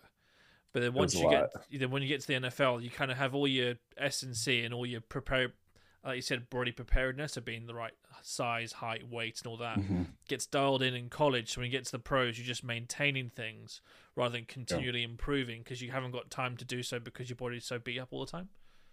Yeah, no, and I mean, more than anything, you get to the league, like it's funny because like in Pop Warner high school, even in college, they're like bigger, faster, stronger, bigger, faster, stronger, bigger, faster, stronger. And then you get to the league and they're like, we need you to lose 15, 20 pounds, because it's not about size anymore. When you get to the NFL, it's all speed. Yeah. That's the one thing that you can't coach. That's the one thing that you must have if you want to play, you know, at the NFL level. I wasn't even that big. I think I came in at the combine, I was like 212, 210, 212. By the time I got to the Patriots, I was around 215, and they wanted me back at my college size, which was 200, 203. Okay. So I had to lose 15 pounds my first year with the Patriots because they wanted me small. Hard. They wanted me. It was, it was, especially because I have terrible eating habits. But no, it was, especially when you don't have that much like body fat to lose in the first place. But yeah, no, when you get to when you get to like a professional level, the workouts in college are tough, way tougher. And I'm not talking about practice. Practice is tougher, but more or less you run a lot more. Yeah, the conditioning is up. The weightlifting is a lot more involved. You know, in the NFL, once you become a vet and they trust you, you can, like, yes, you have to work out 2-3 times a week, but like you can kind of get an understanding with the strength and conditioning coach as to like, hey, look, this is hurt right now, so I'm just going to do upper body this week. We'll get to lower body when my legs start feeling better, when my knees or my ankles are healed up. Yeah. Because so much of the NFL is just playing in every game. Being available is the toughest thing in the NFL. It's tougher than winning games. Can you be healthy for 17 weeks? And not many players can. No. I only did it twice in 7 years. Yeah, it's what made the Brett Favre Ironman streak so unbelievable. Yeah. That's the most important thing. You could be the best player in the world, but if you're nicked up and dinged up every other week and you can't go, what you're no good to us. Yeah. So that's why I think the training kind of comes down, but it's telling also who does and who doesn't, who is a good professional, who's not a good professional. That's why you'll see guys that are very good and then they kind of tail off. One could be age, one could be injuries, but a lot of it is, you're not able to work out the way you used to be able to. Well, it could be age, it could be you're just banged up, it could be off-season surgeries. 7 years, I had a surgery after the season, 4 of those 7 years, and that's not including college. I had 2 of those in college as well, and that kills your training. Because you can only do so much, because more than anything, instead of being able to bench press 350, I got to make sure that I can like run 4.4. I got to make sure that I can like participate in OTAs, participate in camp and in games. So is it more important for me to get big and strong, or is it more important for me to be healthy and allow these injuries to heal? Yeah. And so, so as you age and as you start to learn more about the game, your training regimen changes. What I worked out like after year 1 was completely different how I worked out after year 6. Yeah. Completely different, because I knew what I needed at that point in order to be my best self. And unfortunately, you're losing some because you're not able to work out like you used to. And you're not as fast as you want to be. You might not be as strong as you want to be, but you're healthy. Mm-hmm. And your mental and your mind is healthy. And the game so well now, because I was in year 4, 5, and 6. I know what I need to do. I know what the defense is doing, so I could be there before they get there. So you don't really need strength for that. So it's like a constant, trying to weigh out the options and just trying to be available in a sense. Hope that made sense. That makes a lot of sense. Yeah, absolutely. Gents, I'm going to go to work. So Shane, yeah, I know. 100th episode. What the hell? I will love you and leave you guys, but I look forward to listening to the rest of this. And always good to catch up, Shane. I'll hopefully see you in Arizona, and I'll catch you boys, David, Jazz, later on. See you, Ollie. Appreciate it, Ollie. Take care, man. Have fun in LA. I will. Don't worry. You'll be getting tagged in a few posts, I'm sure. Yeah. Well, yeah. Let me know if you need anything while you're out there. always in need of That anything, sounds man. like So, a- yeah. like All a right, man I knows a got you. We'll fixer. just text me when you get there. Will do. All right, man. Take care. Yeah, that paints a pretty bleak picture, doesn't it, of the NFL and professional sports, that really your whole goal every week is just to be injury free. That's Yeah. quite a sad It's thing to face. it's the toughest thing, but like at the same time, you just at some point you just have to look yourself in the mirror and be like, okay, what do I need? It's like, seriously. So for me, it was, I need to keep my speed up. So every off season, twice a week, I would work with my track coach. Right. Okay. And I would skip lifting because for the way I play, for what they're asking me to do, it's more important for me to be fast, and it's more important for me to be able to cut and move like the way I need to, as opposed to me being stronger. But for a power back or a full back, they need to keep that weight up. And yes, exactly. Power, I never needed to keep my weight up as long as I was faster than the person that was trying to tackle me. Right. Yeah, it's interesting hearing you say about the kind of adapting as well. You're kind of using your mind more as you get more into the league, and being able to kind of outsmart defenses as an offensive player, or, offenses as a defensive player. Like, I guess that kind of explains, like, sometimes with players, if the physical stuff's kind of dropping down, because that always does when you get older, but you can't make up for it with a knowledge of the game, because some people just don't. Sometimes they're athletes. They're just athletes. Yeah. And they're like phenoms, and they don't have necessarily, like, I don't know, the ability to be able to see the game in that kind of way. Yeah. Some of those guys just fall off. They can't make up for it. Yeah. And it also depends a lot on what position you play. There's a reason why quarterbacks can play as long as Tom Brady has, and Drew Brees, and all the greats. There's a reason why they can play longer, because so much of what they do is not physical, it's mental. Yeah.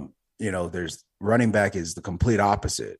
There are a lot of mental things that we have to have in order to have a successful career. But at the end of the day, when we give you the football, what are you going to do with it? Right. And then what's going to happen is you're going to get hit, and you're going to get hit again, and then you're going to get hit hard. Right. and receivers can play a little bit longer. In the trenches, it's hit or miss. Some guys have long careers, some guys don't. Linebackers are, in my opinion, very similar to running backs in that we have a shelf life. DBs can play for a while. So it's just, a lot of it is what position you play. A lot of it is what's your role in that position. Like, I was a running back, but I was more like a specific style. So that kind of probably got me another 2 years, just because of the hits that I wasn't taking. Yeah. You could see that with, like, Richard Sherman, the way that he evolved as a DB, because he wasn't as fast, he wasn't as strong when he was like at the 49ers and stuff. Yeah. But he made up for it because he just knew where they were going to be at the right time, and he could still make that play. Absolutely. And there's loads of guys. Well, I don't know. There's loads of examples of that, but actually there aren't loads of guys like that, because most guys can't. You see, like, and looking at somebody who's just a specimen, like Jadeveon Clowney, someone like him, right? Like, he's just, if he's young and healthy, it doesn't really matter like who's in front of him. He can just kind of blow past them. But as he gets older, like, he hasn't been a force, because what else you got? Although, did he ever really live up to his billing? I mean, I think Jadeveon Clowney last year, the first couple of years, I'd say he did, yeah. But I mean, there's many years where he didn't, and the years where he had JJ Watt and Whitney Merciless on the side of a line to him, where he just didn't capitalize on it.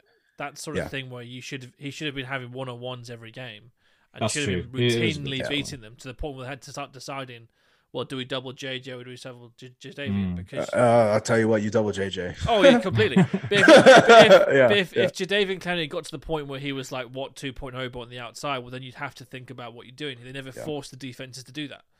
Yeah. And he never really had the sack total that a player with his physical traits and gifts should have had. Yeah. Because what you'll do is, if he's not that dominant, you're just gonna use a running back or a tight end just to chip their way out. Yeah. And chip Clowney, and that's pretty much going to be the end of it, and just pass him off to the tackle. Yeah. But with JJ, you got to have 600 pounds on him almost every play. Yeah. Just like Aaron Donald right now. Yeah, otherwise he's just going to ruin the entire game, and that's not fun. No. That's like I mean, Aaron Donald. Let me think. Aaron Donald. Okay, when I was with the Giants, we played in London at Tottenham. It must have been the old Tottenham Stadium, but we played the Rams, and Aaron Donald single-handedly almost ruined the entire game. Yeah. We had no answer up front. And like inside, it's tough to get extra help, right? Like, because typically if there's an outside rusher, you'll line a tight end or you'll use the running back to like chip. Yeah. When it's an inside player, a D tackle, it's very tough if you're not using the center and guard or guard tackle. Well, actually, it has to be center and guard. Yeah. It's extremely tough to get help there because a lot of the times for a running back, we release an outside. So now the game plan is we're going to release more inside. So I can release through the gap where Aaron Donald is, and I can chip him back, or I can chip him to the help, right? Yeah. Okay, that's fine. Well, what if now Aaron Donald switches to the 2-tech on the other side of the ball, and I have to release on the right side of the ball, and Aaron Donald's on the left side of the ball? How do I help? How do I help now? Yeah. Well, either you don't run your route. So now the quarterback doesn't have anybody to check the ball down to. So I don't run my route and I help. So he has time, but he has nowhere to go with the ball. Or I get out into the route. So he has somebody to check down to, but now he's got to get rid of it. Yeah. Typically he'll have to get rid of it before I'm even have my head turned around to get the ball. You sound like any offensive coordinator planning for a Rams game over the last like 5 years or so. It's like, where's Aaron? Which side's he going to be on?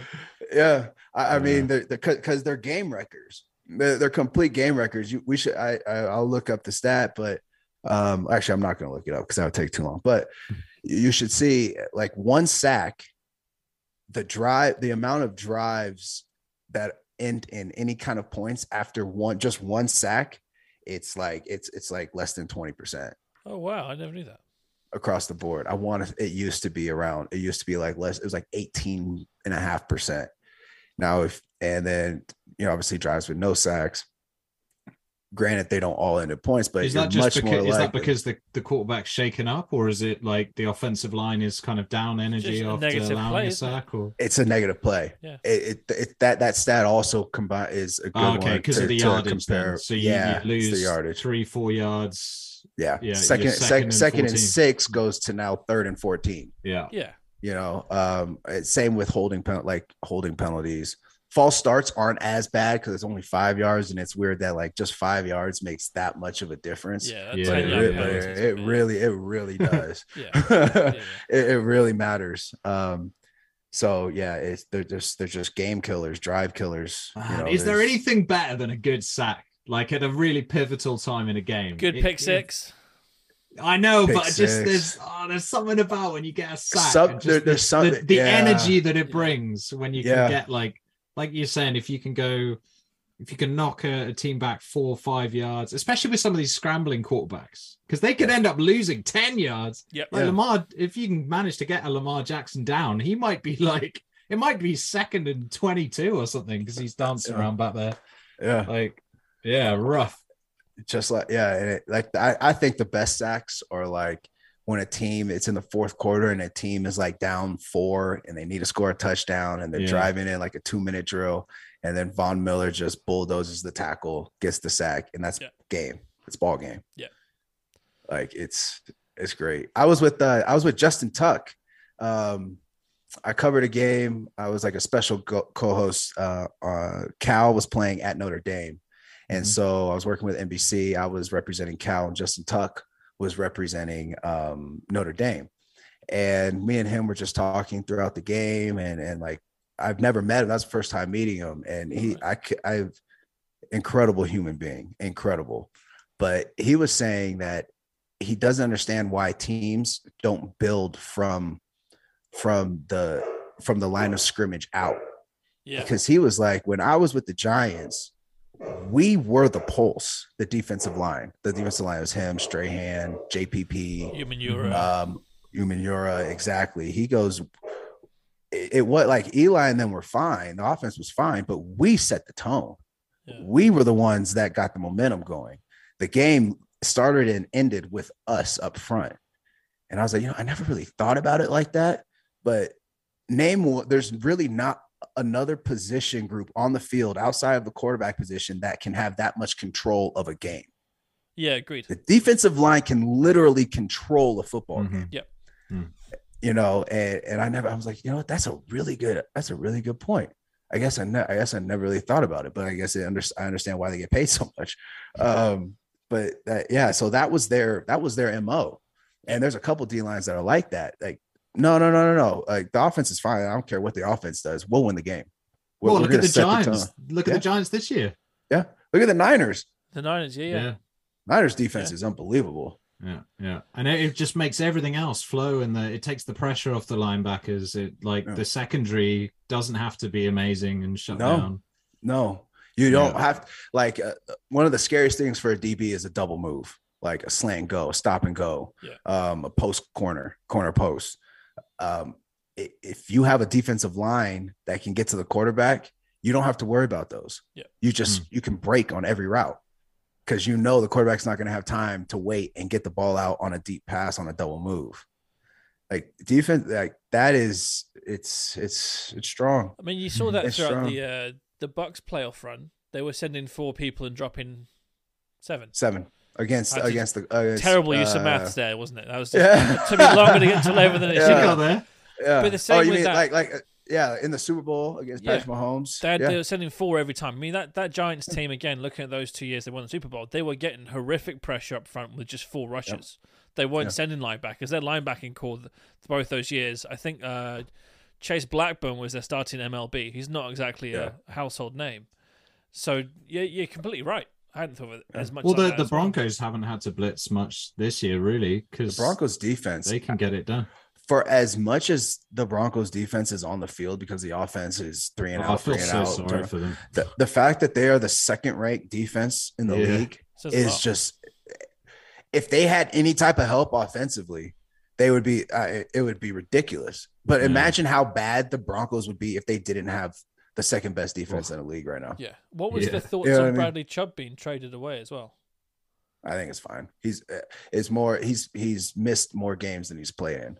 I think that was the big thing, and he was coming up on it, so they would have to pay him or send him away as a free agent. And if there's anything I've learned from Bill Belichick is we're going to trade you so we can get something for you before we just let you go anyways. Yeah. And plus they've got to pay that Russell Wilson contract for the next 5 years.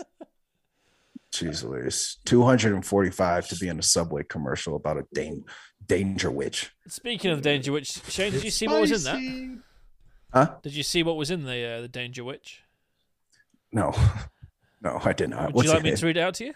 Of course, Jazz knows. Are there some L's and some turnovers? Are there some stop drives and 3 and outs in there? Ingredients. Here you go. Here's what you had in it. It had a sprinkle of disappointment. So first I know of all, it's not in there. There's no touchdowns in this. There's no touchdowns there. True, but they at least chose the correct bread of Italian herbs and cheese from Subway. Okay. Then they had pepperoni, salami, black forest ham, bacon, provolone cheese, also topped with lettuce, green peppers, tomatoes, banana peppers, and finished with yellow mustard and mayo. Now, I want to know which part of that sandwich ever qualifies it as dangerous. That is one of the most vanilla, boring sandwiches What's a I've heard in my banana pepper? life. Is that spicy? It's got a kick. Slightly. So you know Papa John's little kind of small like chili peppers out on the side of the boxes for a long time? Yeah. Like that. Oh, those are nice. Longer. Yeah, they are nice, but they're not very spicy. They're not very dangerous. No. As dangerous as his Broncos offense. Dangerous. Yeah, exactly. They're about as spicy as the offense is. Yeah. Yeah, it's terrible. That. Speaking of draft picks, though, the trade the Dolphins did with the 49ers to drop down a couple of picks so the 49ers to get Trey Lance, they've turned those picks into Jalen Waddle, Tyreek Hill, and Bradley Chubb. Yeah. It's just that's great for one of the best moves in GM history, I think. Yeah. No, like you have to applaud those moves, and you should highlight those moves, because I don't think a lot of people pay attention to all of that stuff. They see on draft day, they traded this. What does that mean? I mean, you never really see it. Yeah. You never really pay attention long enough to see it come to fruition. So it's good that I saw that the other day, but that's good that they're making note of it. 'Cause that's big time. That's huge. I mean, that's huge. that's a difference in your season. Yep. How are they going to pay all of them? Another question mark altogether. But yeah, I swear, as a fan of the NFL, like I've watched it for a long time, but I really started being like a big fan like 14, 15, and like really getting into it, and then started doing the podcast a couple of years ago and stuff.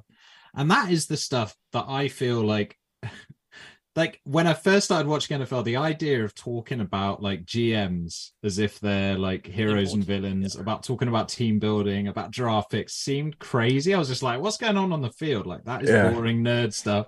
And now that I'm into it, I swear I find that stuff as interesting as like a touchdown, an interception, a sack. Like, oh man, I don't know if that's just me. No. I feel so nerdy about it. It's like, you have to understand in order to even know to look for those types of things. You know. Well, I didn't even know how the draft works properly. So like, you know, when you you need to like even understand the basics of that. When people start talking about like, you know, 2 seconds and a third, as if it's just like given that you know what that means, and you're like, what the hell are you talking about? But when you I guess it's even also being able to equate like a value to a third round pick.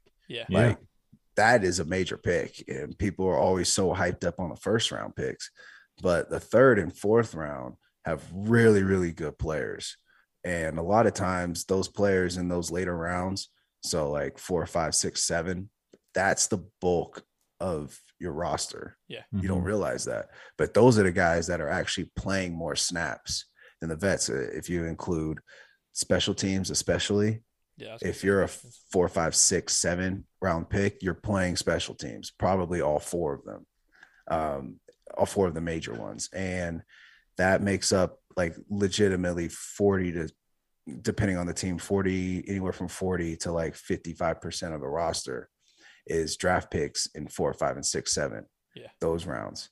So to trade away, you know, a third or fourth round pick, that's big time. You're trading away a legitimate roster spot in a sense.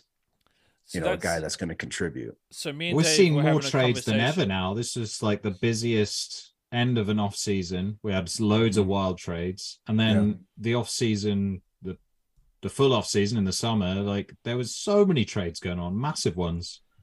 Like, I don't know. They're just going nuts. It goes back to what you were saying about GMs and coaches need to get it done now.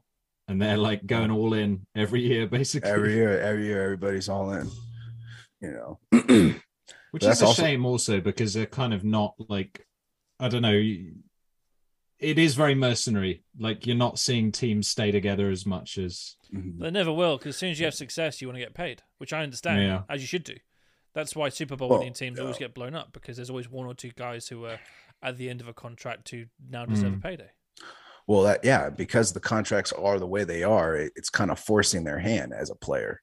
I mean, in football, it's not for NFL stands for not for long. So if you have the opportunity to get a second contract, you are going to cash in on that second contract because A, it's not guaranteed, and B, you don't know how much longer you're going to be able to play. Like that's everybody is literally every person is one play away from their career ending. And because of the way the contracts are set up in the NFL, I understand it makes it even across the board.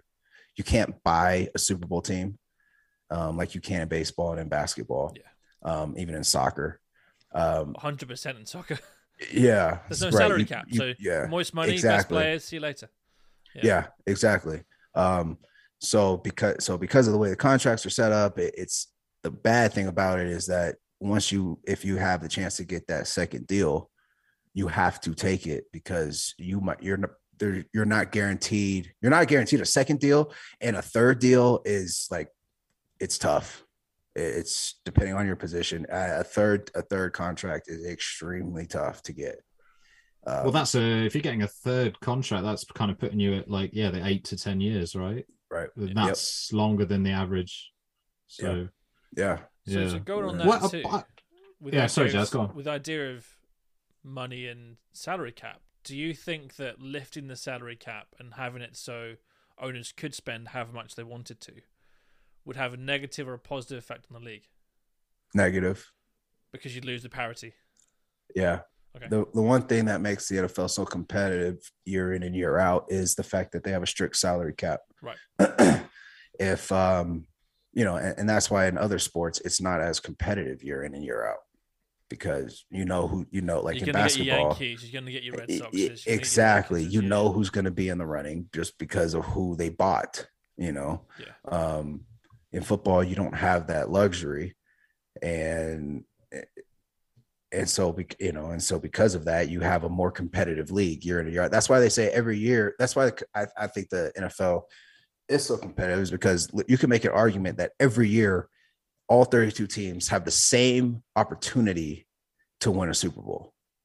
That's you cannot say that in any other sport. Well, you can definitely say, like, we were kind of laughing at the Texans being good in 3 years when you said that at the beginning of the podcast, but that is legitimately can happen. They could be the best team in the AFC in 3 years. We don't know. Right. Like it happened to the Bills. Yeah, they went from being the worst to the best. No playoffs to all the playoffs. Yeah, and that is exciting, especially for a team like the Falcons that's never won a Super Bowl. Like. It can happen, right? It can happen. It probably won't this year, but it can happen. One day, maybe. It probably won't this year, but yeah. You have the same opportunity as every other team in the league every single year. That's very true. It doesn't. Yeah, I don't even know who's the richest owner in the NFL. Is it not Jerry? Jerry must be the richest one. He has the most valuable franchise, but that doesn't necessarily make him the richest owner. Kraft, maybe he's up there, but I don't know who it is now. Well, the group that just bought the Denver Broncos, I think, are. David Tepper is the richest owner. Is he a finance guy or like investment? What team does he own? He's the Panthers. The Panthers. 16.7 billion. He's the 103rd richest person in the world. 16.7, did you say? Yeah, and then you got Stan Kroenke with the Rams, Jerry Jones. Yeah, Kroenke. Yeah. They got Kraft, Stephen Ross, Shad Khan, Arthur Blank is 7th, Dave. So if they lifted that salary cap, you might have some extra wins up your sleeve. And then you got Biscotti at the Ravens, Pagula at the Bills, McNair at the Texans, Snyder and York at the Commanders and 49ers, Gail Benson at the Saints, Haslam at the Browns, Irsay and Lurie at the Colts and Eagles. Who's the last one? It only goes up to 15 there. I don't have the whole list. It's because the Packers is owned by probably is the Packers fans and a group of. That's what they say. Yeah. I don't know how it works. I don't really understand their ownership. They don't want you to. That's the problem. They don't even want their shareholders to understand how it works. 32 the Packers, and then we have the Raiders. The Raiders are 31. 31, yeah. Wow. So accept all the cookies because stupid. Maybe because they spend all the money in Vegas. That's strange. Yeah, net worth of 500 million for Mark Davis. So not as much as his dad, clearly. Then you got the Bengals. Then you got the Rooneys. Slipping, Mark. Then the Hallis McCaskies at the Bears. Ziggy Wilf at the Vikings. Strunk at the Titans. Bidwell at the Cardinals. Mara. It must be so crazy owning an NFL team. That's like one of the most exclusive clubs. Yeah. In the world. Is it horrifically maybe it is the most exclusive club in the world for billionaires. It has to be.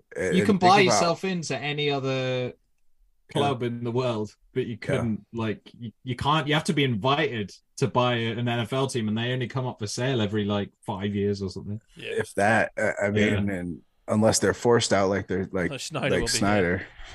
Yeah, what's going on with that? Have they? Because I saw rumors that they were gonna. He was searching around for a firm to try and. Yeah. So he's using Bank of America. I guess him and Bank of America are working together to sell.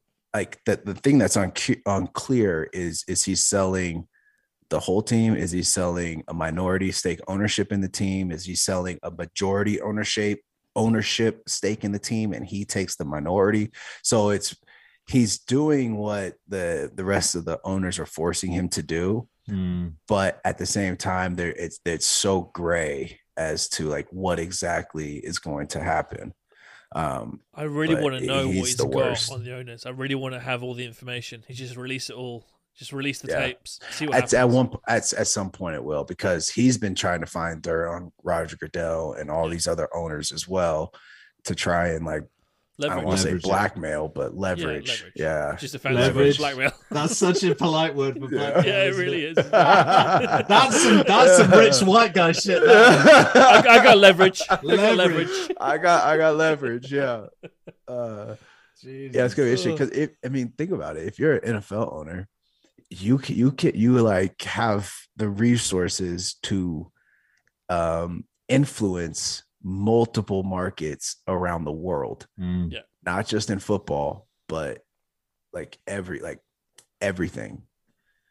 It's very exclusive club. Do you think a conspiracy theory that would be I've never really I just thought of right now. Jazz likes conspiracy theories. My favorite. I love conspiracy theories. Yeah, could we make an argument? There's like the World Economic Forum and the like World Health Organization, and there's the UN, there's the IMF, there's all these things. What about the NFL? What about if it's the NFL owners that are pulling the strings? Secret overlords For everything, yeah. I wouldn't be surprised if you think about these television deals, these ad deals, the marketing deals that are coming through right now for the NFL. You have a very, very strong case. They legitimately control, they control, they own Sunday, right? The NFL owns Sunday. The NFL owns September to February, as from a marketing standpoint. Yeah. Think about how much influence you can put on regular people that are just watching the games based off of what ads you're showing, based off of who you partnered with on a marketing level. Brought to you by Pfizer. Yeah, exactly. Yeah. I mean, you can control the market from September to February. Complete control. Yeah, I never thought of that. It's a very fair point. It's just those back smoky rooms at the owners' meetings in the off season, and that's where it's all getting done. Yeah, and now the draft is a big thing. So now you can own a weekend in April. Yeah. You can own three days in April, where if you pay us enough money, your commercial will get played twice an hour, 3 times an hour. And maybe they're putting in subliminal messages in amongst all these adverts, like vote for Joe Biden, vote for Donald Trump, just guiding. There you go. Just guiding the invisible hand behind the scenes. Subliminal messages. Yeah. I see it all. It's crystal in my mind now. You see what I'm getting at. Like, I'm gonna make a movie of this shit. and now that they're spreading so much outside of the country. There's 3 games in London, 1 in Germany, and I think they're still doing 1 in Mexico City this year. Yeah. Uh-huh. So now you're controlling the world. Speaking of that, so when did the NFL kind of take that mantle of owning Sundays? Because of course it's now, of course, America's game, but the America's pastime historically has been baseball for all those years. Yeah. When did it switch? It took a significant jump when Roger Goodell became the new commissioner. Okay. It was on a pretty solid trajectory that way, but when Roger Goodell took over, it just ramped up. When did he become commissioner? 05, 06? Let's find out. It was Tagliabue before that, wasn't it? I can't even say his name properly. Yeah. Paul Tagliabue, I think. Roger Goodell. Was he quite young as well? He doesn't seem crazy old to me, Goodell. Is he like American 60? Business? On August 8th, 2006, Goodell was chosen to succeed retiring Commissioner Paul Tagliabue. Yeah. And he's 60. He's 63 right now. Okay. He's not bad looking for 63. Yeah. He's a sprightly looking 63, in fairness. All that, like, children's blood or whatever they're drinking. He's on the Tom Cruise diet, clearly. Just dead Tom Cruise diet. Yeah. Oh, God. He has such great form running. Tom Cruise? Yeah. Even when he breaks his leg, he still runs brilliant. Have you ever seen a movie where he's not in a full sprint? No. No. Because if he's running, if he's going anywhere, he's running. I know me and my brother and my cousin were on a group chat and we talk almost every day. But one of our like underlying inside jokes is Tom Cruise because he sprints everywhere. Yeah. And that's like our joke. I mean, legitimately in every movie, his form is perfect. Yeah. I was just gonna say he's running in the latest Top Gun. How has he not pulled a hammy? I don't know. He's been running for 40 years. I mean, in Just fairness fast. to him, ignoring the fact that he sprints everywhere, the fact he's hanging off planes or climbing the Burj Al Arab, the tallest thing in Dubai, without much safety stuff. That's when you got to question the guy's like mental state. Yeah. Well, that Scientology keeps you young. I guess he's kind of backed away from that in recent years. A little bit, although there was that one thing that came round that Scientology was talking about to do with clinical depression and medication, and there was that interview he did on. It wasn't Oprah, but it was one of those sort of talk shows that's pretty high up. Might not be. No, don't think this is. No, it wasn't like Ellen, but that sort of talk show talking about depression and the reason why medications don't really work. And as time has gone by, it's actually improved more and more and more that he might actually have been right about that. So there are some things they say which are absolute nonsense, but some things maybe a bit less like that. Yeah. He's probably got a point though. Very possibly. So, well, I mean, whatever he's taking, it's working. I wish he would just tell me so I can start now. Trying to live forever too, Tom. I wonder how old is he? Now we're on a Tom Cruise tangent, but literally, like tonight when you're laying your head down to bed, what help you go to sleep faster is just try and find one movie that Tom Cruise has not sprinted in. Yeah, it's a tough one. Legit. Is he running Interview with the Vampire? I'm just trying to think. Oh, he might have been walking in that one. In fairness, because what's the name of that? The name of the guy? He probably does run in that actually. I mean, he's 60. Which movie are we talking about? Color of Money. He's not running in that. He's playing pool the whole. I've never even seen. Maybe that, he's I not. don't even know what that movie Also, is. isn't he in a wheelchair in Philadelphia? No, not Philadelphia. Born on the 4th of July. Born on the 4th of July. Born on the 4th of July. But I feel like there might be some flashbacks to Vietnam where he was running though, Jazz. So I've not seen it, so I can't comment. With perfect form, obviously. Yeah. Oh, the form is the most impressive part. You can always speed up. I can imagine you in the cinema just nudging people like strangers and being like, perfect form. Yeah. See how he gets the knees up? Yeah. So you can always speed up the film, but you cannot make bad form look good. Yeah. That's why I hate when women run in movies. Like, God, your form is awful. There's no way you're running fast. I can just tell. You just wasted movements. Oh, high heels too. That's interesting. Yeah. Yeah. Well, don't get me started on like female action heroes, like being able to like spin, like judo flip 300-pound like Secret Service agents and stuff. It's like, you can't do that. There's limits to like how good you are at jiu-jitsu or whatever. Yeah. Doesn't make any sense. But, we'll let Scarlett Johansson do her thing because she's amazing. So we've had tons of your time tonight, Shane. We really appreciate all the time you give us. I got one last one, and then maybe Davis one more last one before we go. I've got to ask how the Patriots are doing from your point of view. Do we think Bailey Zapp is the answer, or do we think Matt Zappy? Jones? I don't think it's any one player as much as it's from my perspective, it's a failure to adjust offensive schemes. But that comes with a lack of experience in calling plays. Yeah, it does seem like Patricia and Joe Judge are out their depth completely. From a sense of making adjustments, yes, because they've never had to do it. They've never done it. They don't, that's a learned skill. Yeah. And I think they come into games with good schemes, with good ways of attacking defenses. It's just where they start to hit a wall and slow up is when defenses catch on and then start making defensive adjustments. And they're not necessarily making the right offensive adjustments to counterattack that. Yeah. But they don't know that because I wouldn't know it either. And I've played offense my entire life. because I've never called plays. And that's a learned skill. It's something that you clearly cannot. I mean, obviously, from what we're seeing from them offensively, it's not something you can just put a person in and two people in and just figure it out. There's not many players that are more disappointing this year than Mac Jones from like last year. It's pretty sad, really. Like, I don't think that anybody was thinking he was the next Tom Brady or anything, but he was really good last year. He was like one of the. Well, they were also so disappointing. They also had a veteran play caller. Yeah. Maybe he made him look better than he was. But I thought he did a lot with like a pretty bad wide receiver room as well, and he was throwing them, he was making the throws. Like, I don't know what's happened to him. I don't think it was a thing of making him look better than he is. I think they were doing things that he's good at.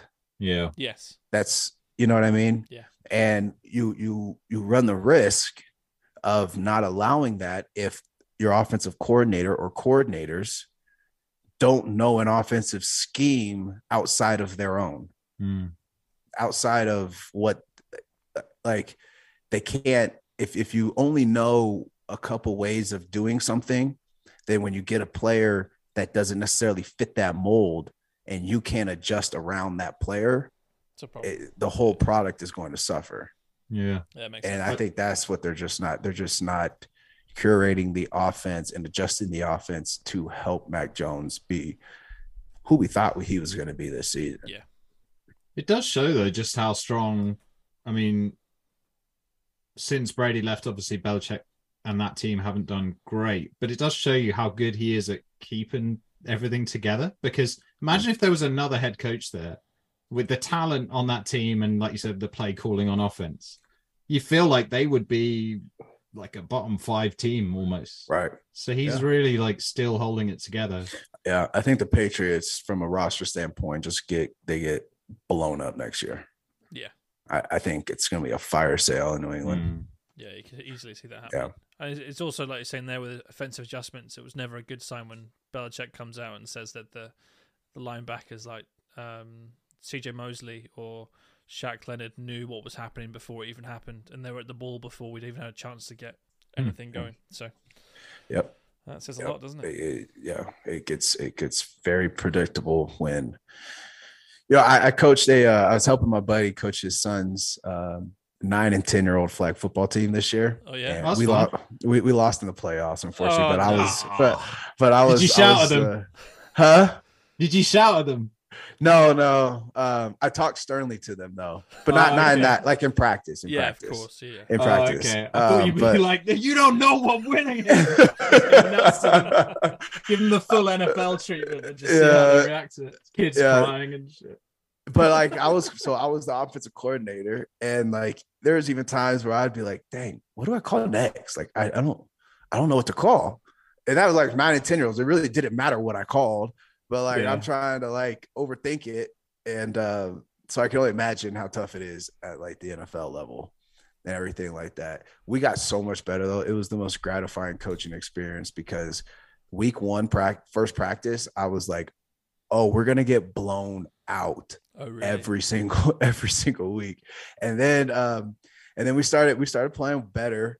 We lost like the first 3 games, but then we went on a little run, won some games, and then in the playoffs, first round of the playoffs, we played the team that we played week 1, and they beat us 40-6 week 1, and they won by a touchdown. That's really good progress, isn't it? Yeah. See what I'm saying? Yeah. If we would have had a couple, you ran him close, gave him a little scare. Yeah.